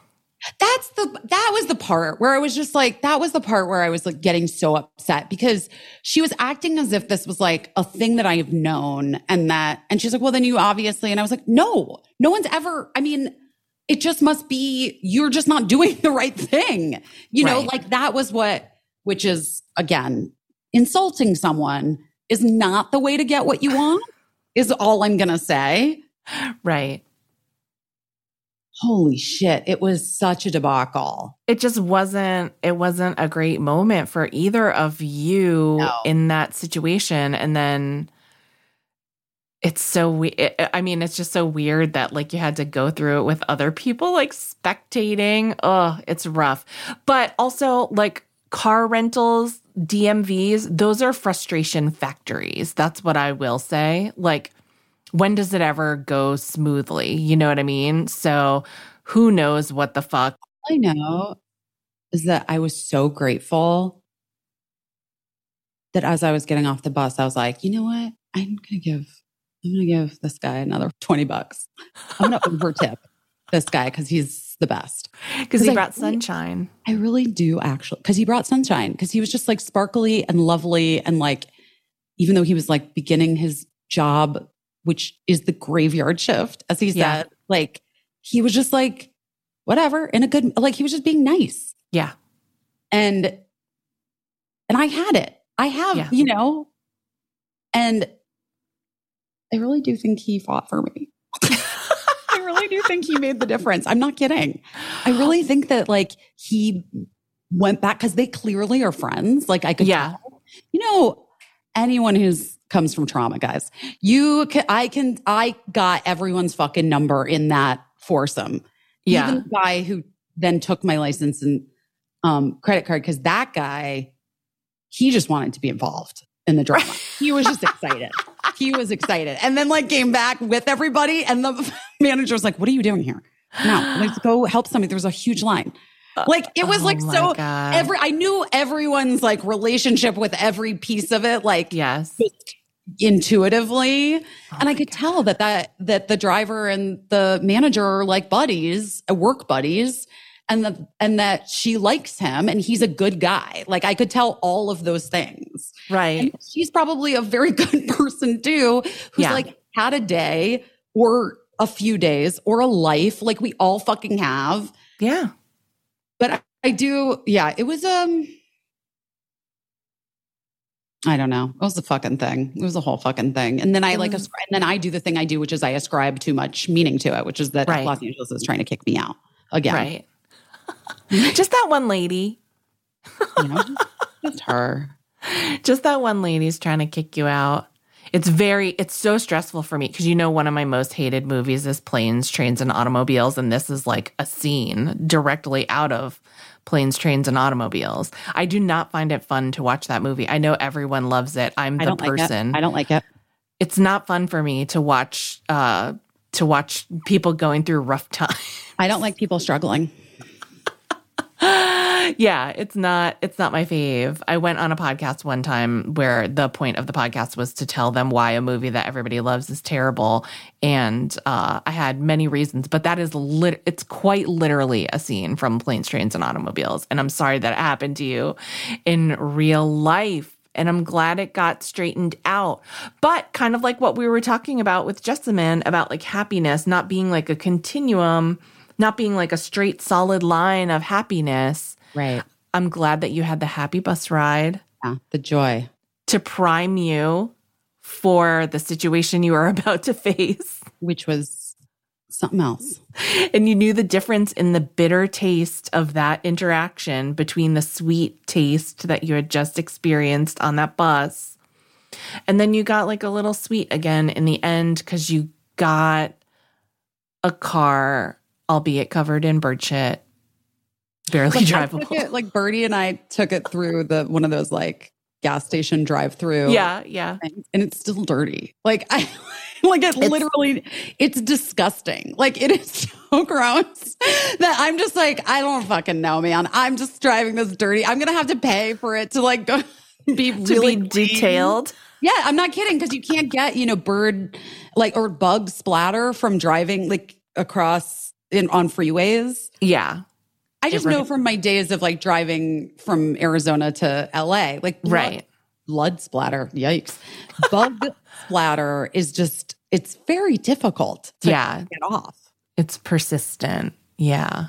Anyway, I hope I don't sound like a brat talking about this. I don't think you do. I think it's just one of those situations where like that, and you're cutting the lady some slack. You're saying like, she probably had shit going on and she just wasn't having you. She was not fucking having me. It is humbling. It is humbling. But the other thing was like, just the disconnect of like where she then turned and was like, I can do this for you as long as you show me a picture that says, and I was like, yes, just look it up. That's all you got to I can show you on my phone and she's like, nope, it needs to be a card. And I was like, I don't, now we're back, back where we were. I don't have a card. Don't have a piece of paper with my also, name. I can't guarantee this is what was happening at this point, but I feel like sometimes when you entrench yourself in something, like you entrench yourself in an argument and there's like an easy enough solution to it or whatever. Sometimes I think like it's hard not to prolong it a little to like preserve, like, like you're, yeah. You're like, I could have just put this code in and it would have been fine. Right. Yeah. So I think sometimes people are like, let me throw one more difficult mini wrench into it. Right. But then, I mean, never had the card with my face on it. Right. And I was sort of like looking at the counter lady and she was just like, I mean, she's like, I'm trying. I don't know. And then she did say, she was like, I said, I loved my driver. You were so nice. Cause she was so apologetic. I was like, apologize. I had a really nice ride here. Right. You were so kind. I know you were just doing your job and you don't want to get in trouble. I get it. Like, you know, and she's like, yeah, he was really back there. Like really saying we should figure this out for you. Like, oh what if it's like that lady had a terrible, experience renting a car to like some other celebrity? Well, I said to Mark, I was like, this is why celebrities don't know how to do anything for themselves because they don't do it. Right. Like that. The amount of time, like I know, like guys, here's why you never see famous people at car rental places. Right. Because they go to wherever they're staying and then someone from a company brings them a car and it's just there for them. And then they just use it and they don't even know, no one sees a license or a credit card. And sometimes they're paying, sometimes it's a loaner, sometimes from a car company. Right. Most of the time they're paying for it, but it's just like these private rental car companies that like you go through your business manager, they handle it. It shows up at your house. It's like a clean Chevy Tahoe. And then they, you know, and then you like drive it for whatever. And then they come and get it when you're out of town and you don't have any idea. You don't sign a damn thing. Like it's like everything is taken care of for you.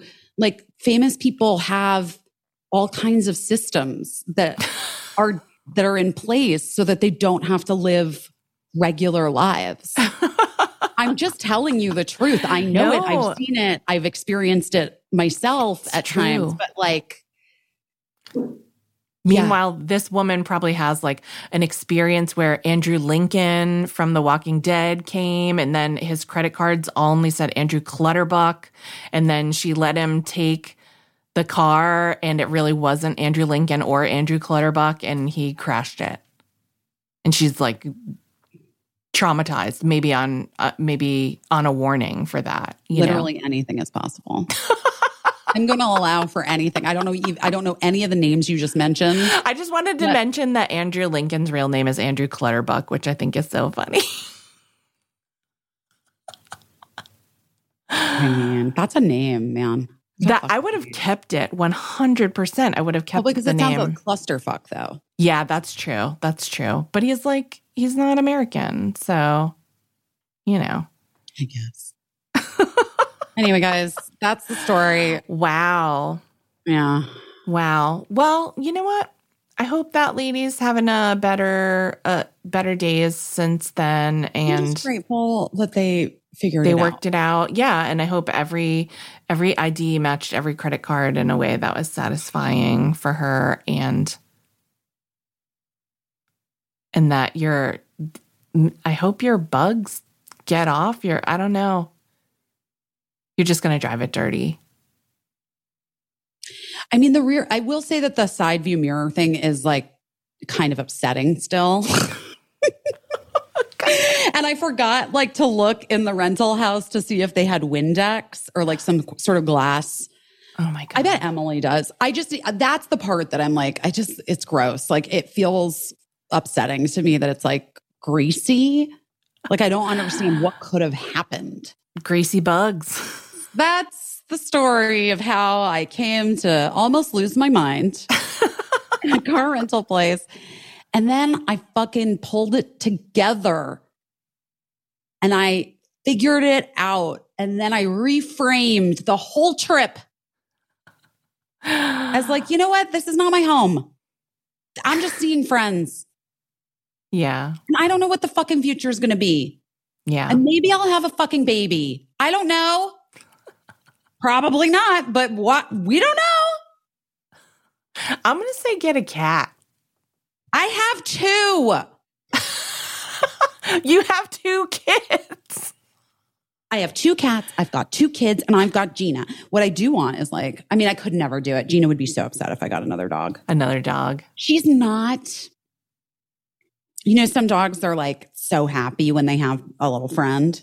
She's not into it. She's not into it.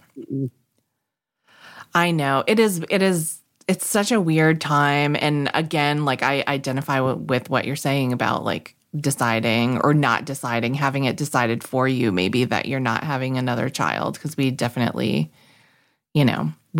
talked about it and then didn't. So I identify with that feeling. But I just think you're so close, you know? Oh my God. And I know. And then also seeing Michelle with these, I mean, Jesus. I mean, that's Birdie and I actually talked about it a little bit. Like, yeah. Cause she got this like game at Target. How well do I know you or something? And she was like, this will be fun. And so it was fun. We were like, it's like just questions that you ask each other. Yeah. You can play with a group or just two people, or you can play with people that you're close with or people that are strangers. Just one of those games, you know? And, like one of the questions she asked me was something like, what's something weird that you're kind of like you're sad about or something? And I was like, it's kind of weird that I'm kind of sad that like, I don't think I'll ever have another baby. And Birdie's like, really? And I was like, yeah, I am kind of sad because I love babies. She's like, you do love babies. And she's like, would you really want a baby? And I was like, I wouldn't. She's like, because Michelle's house seems like a lot. And I was like, I know it does. It's a lot to have a fucking baby. Yeah. And when you're not even young, you could be whatever, you could be 40 having your first baby, but when it's your first family time, when you're having them for the first time, it's all new to you, whatever. But I just imagine at this point with like these two grown-ups essentially going back and like, I don't even know. I don't even know. I don't know. Yeah. Seems like it would be very difficult. And also it's like the beating of a moth's wing. Like it would just change it would change the forward trajectory of everyone's life so much. Which maybe you want to do that. Maybe some people want to do that, but you have to think about it. By the way, I'm literally not even dating anyone. There's that too. Do you know what I mean? Like there are so many pieces to this thing. It's like mourning. And that's what I was saying. Like I'm letting go of ideas. It's like mourning a thing that's not even on the table in any meaningful way. It's just like an idea of a thing that I'm like, I never am going to have that thing again. And it's, and Lita's, my therapist's point was like, what? You don't even know. You don't know what's going to happen. Right. Well, I have said to friends that have felt similarly, would you go and have a baby by yourself right now? Absolutely not. Then it's not a baby that you know what I mean? Then it's not really the baby. It's like the whole deal that you're thinking about. You know what I mean? Well, no, I know. Because that's part of like being divorced too. Right. And also, Alfie? I just watched Alfie attempt and fail at jumping up on the couch, which is not that high, like 6 times. He couldn't do it. Aww. Oh, guys, Alfie. Poor little Alfie. He's wearing a little Pride bandana. He's so cute. He got a little haircut. He looks so good. Haircut. He's wearing his Pride bandana. Alfie, you're just adorable. I also was like so sad I didn't have Gina with me in that moment. Aww. Like in all the moments, but like just I was like, oh, she really actually is an emotional support dog. Oh my gosh. Hey, that's a good one. Oh, I got a good pick. All right. Well, I don't think it's possible to say any more of this. Horse. You don't know what that means. I don't like it though. I'm sorry. Guys, we love you.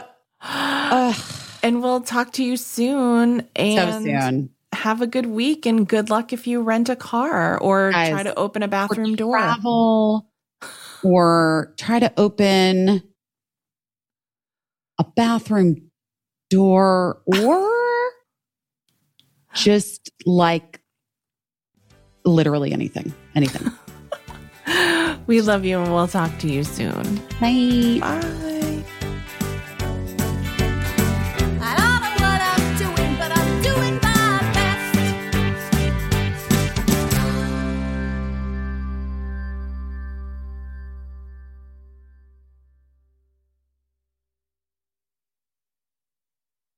Oh no.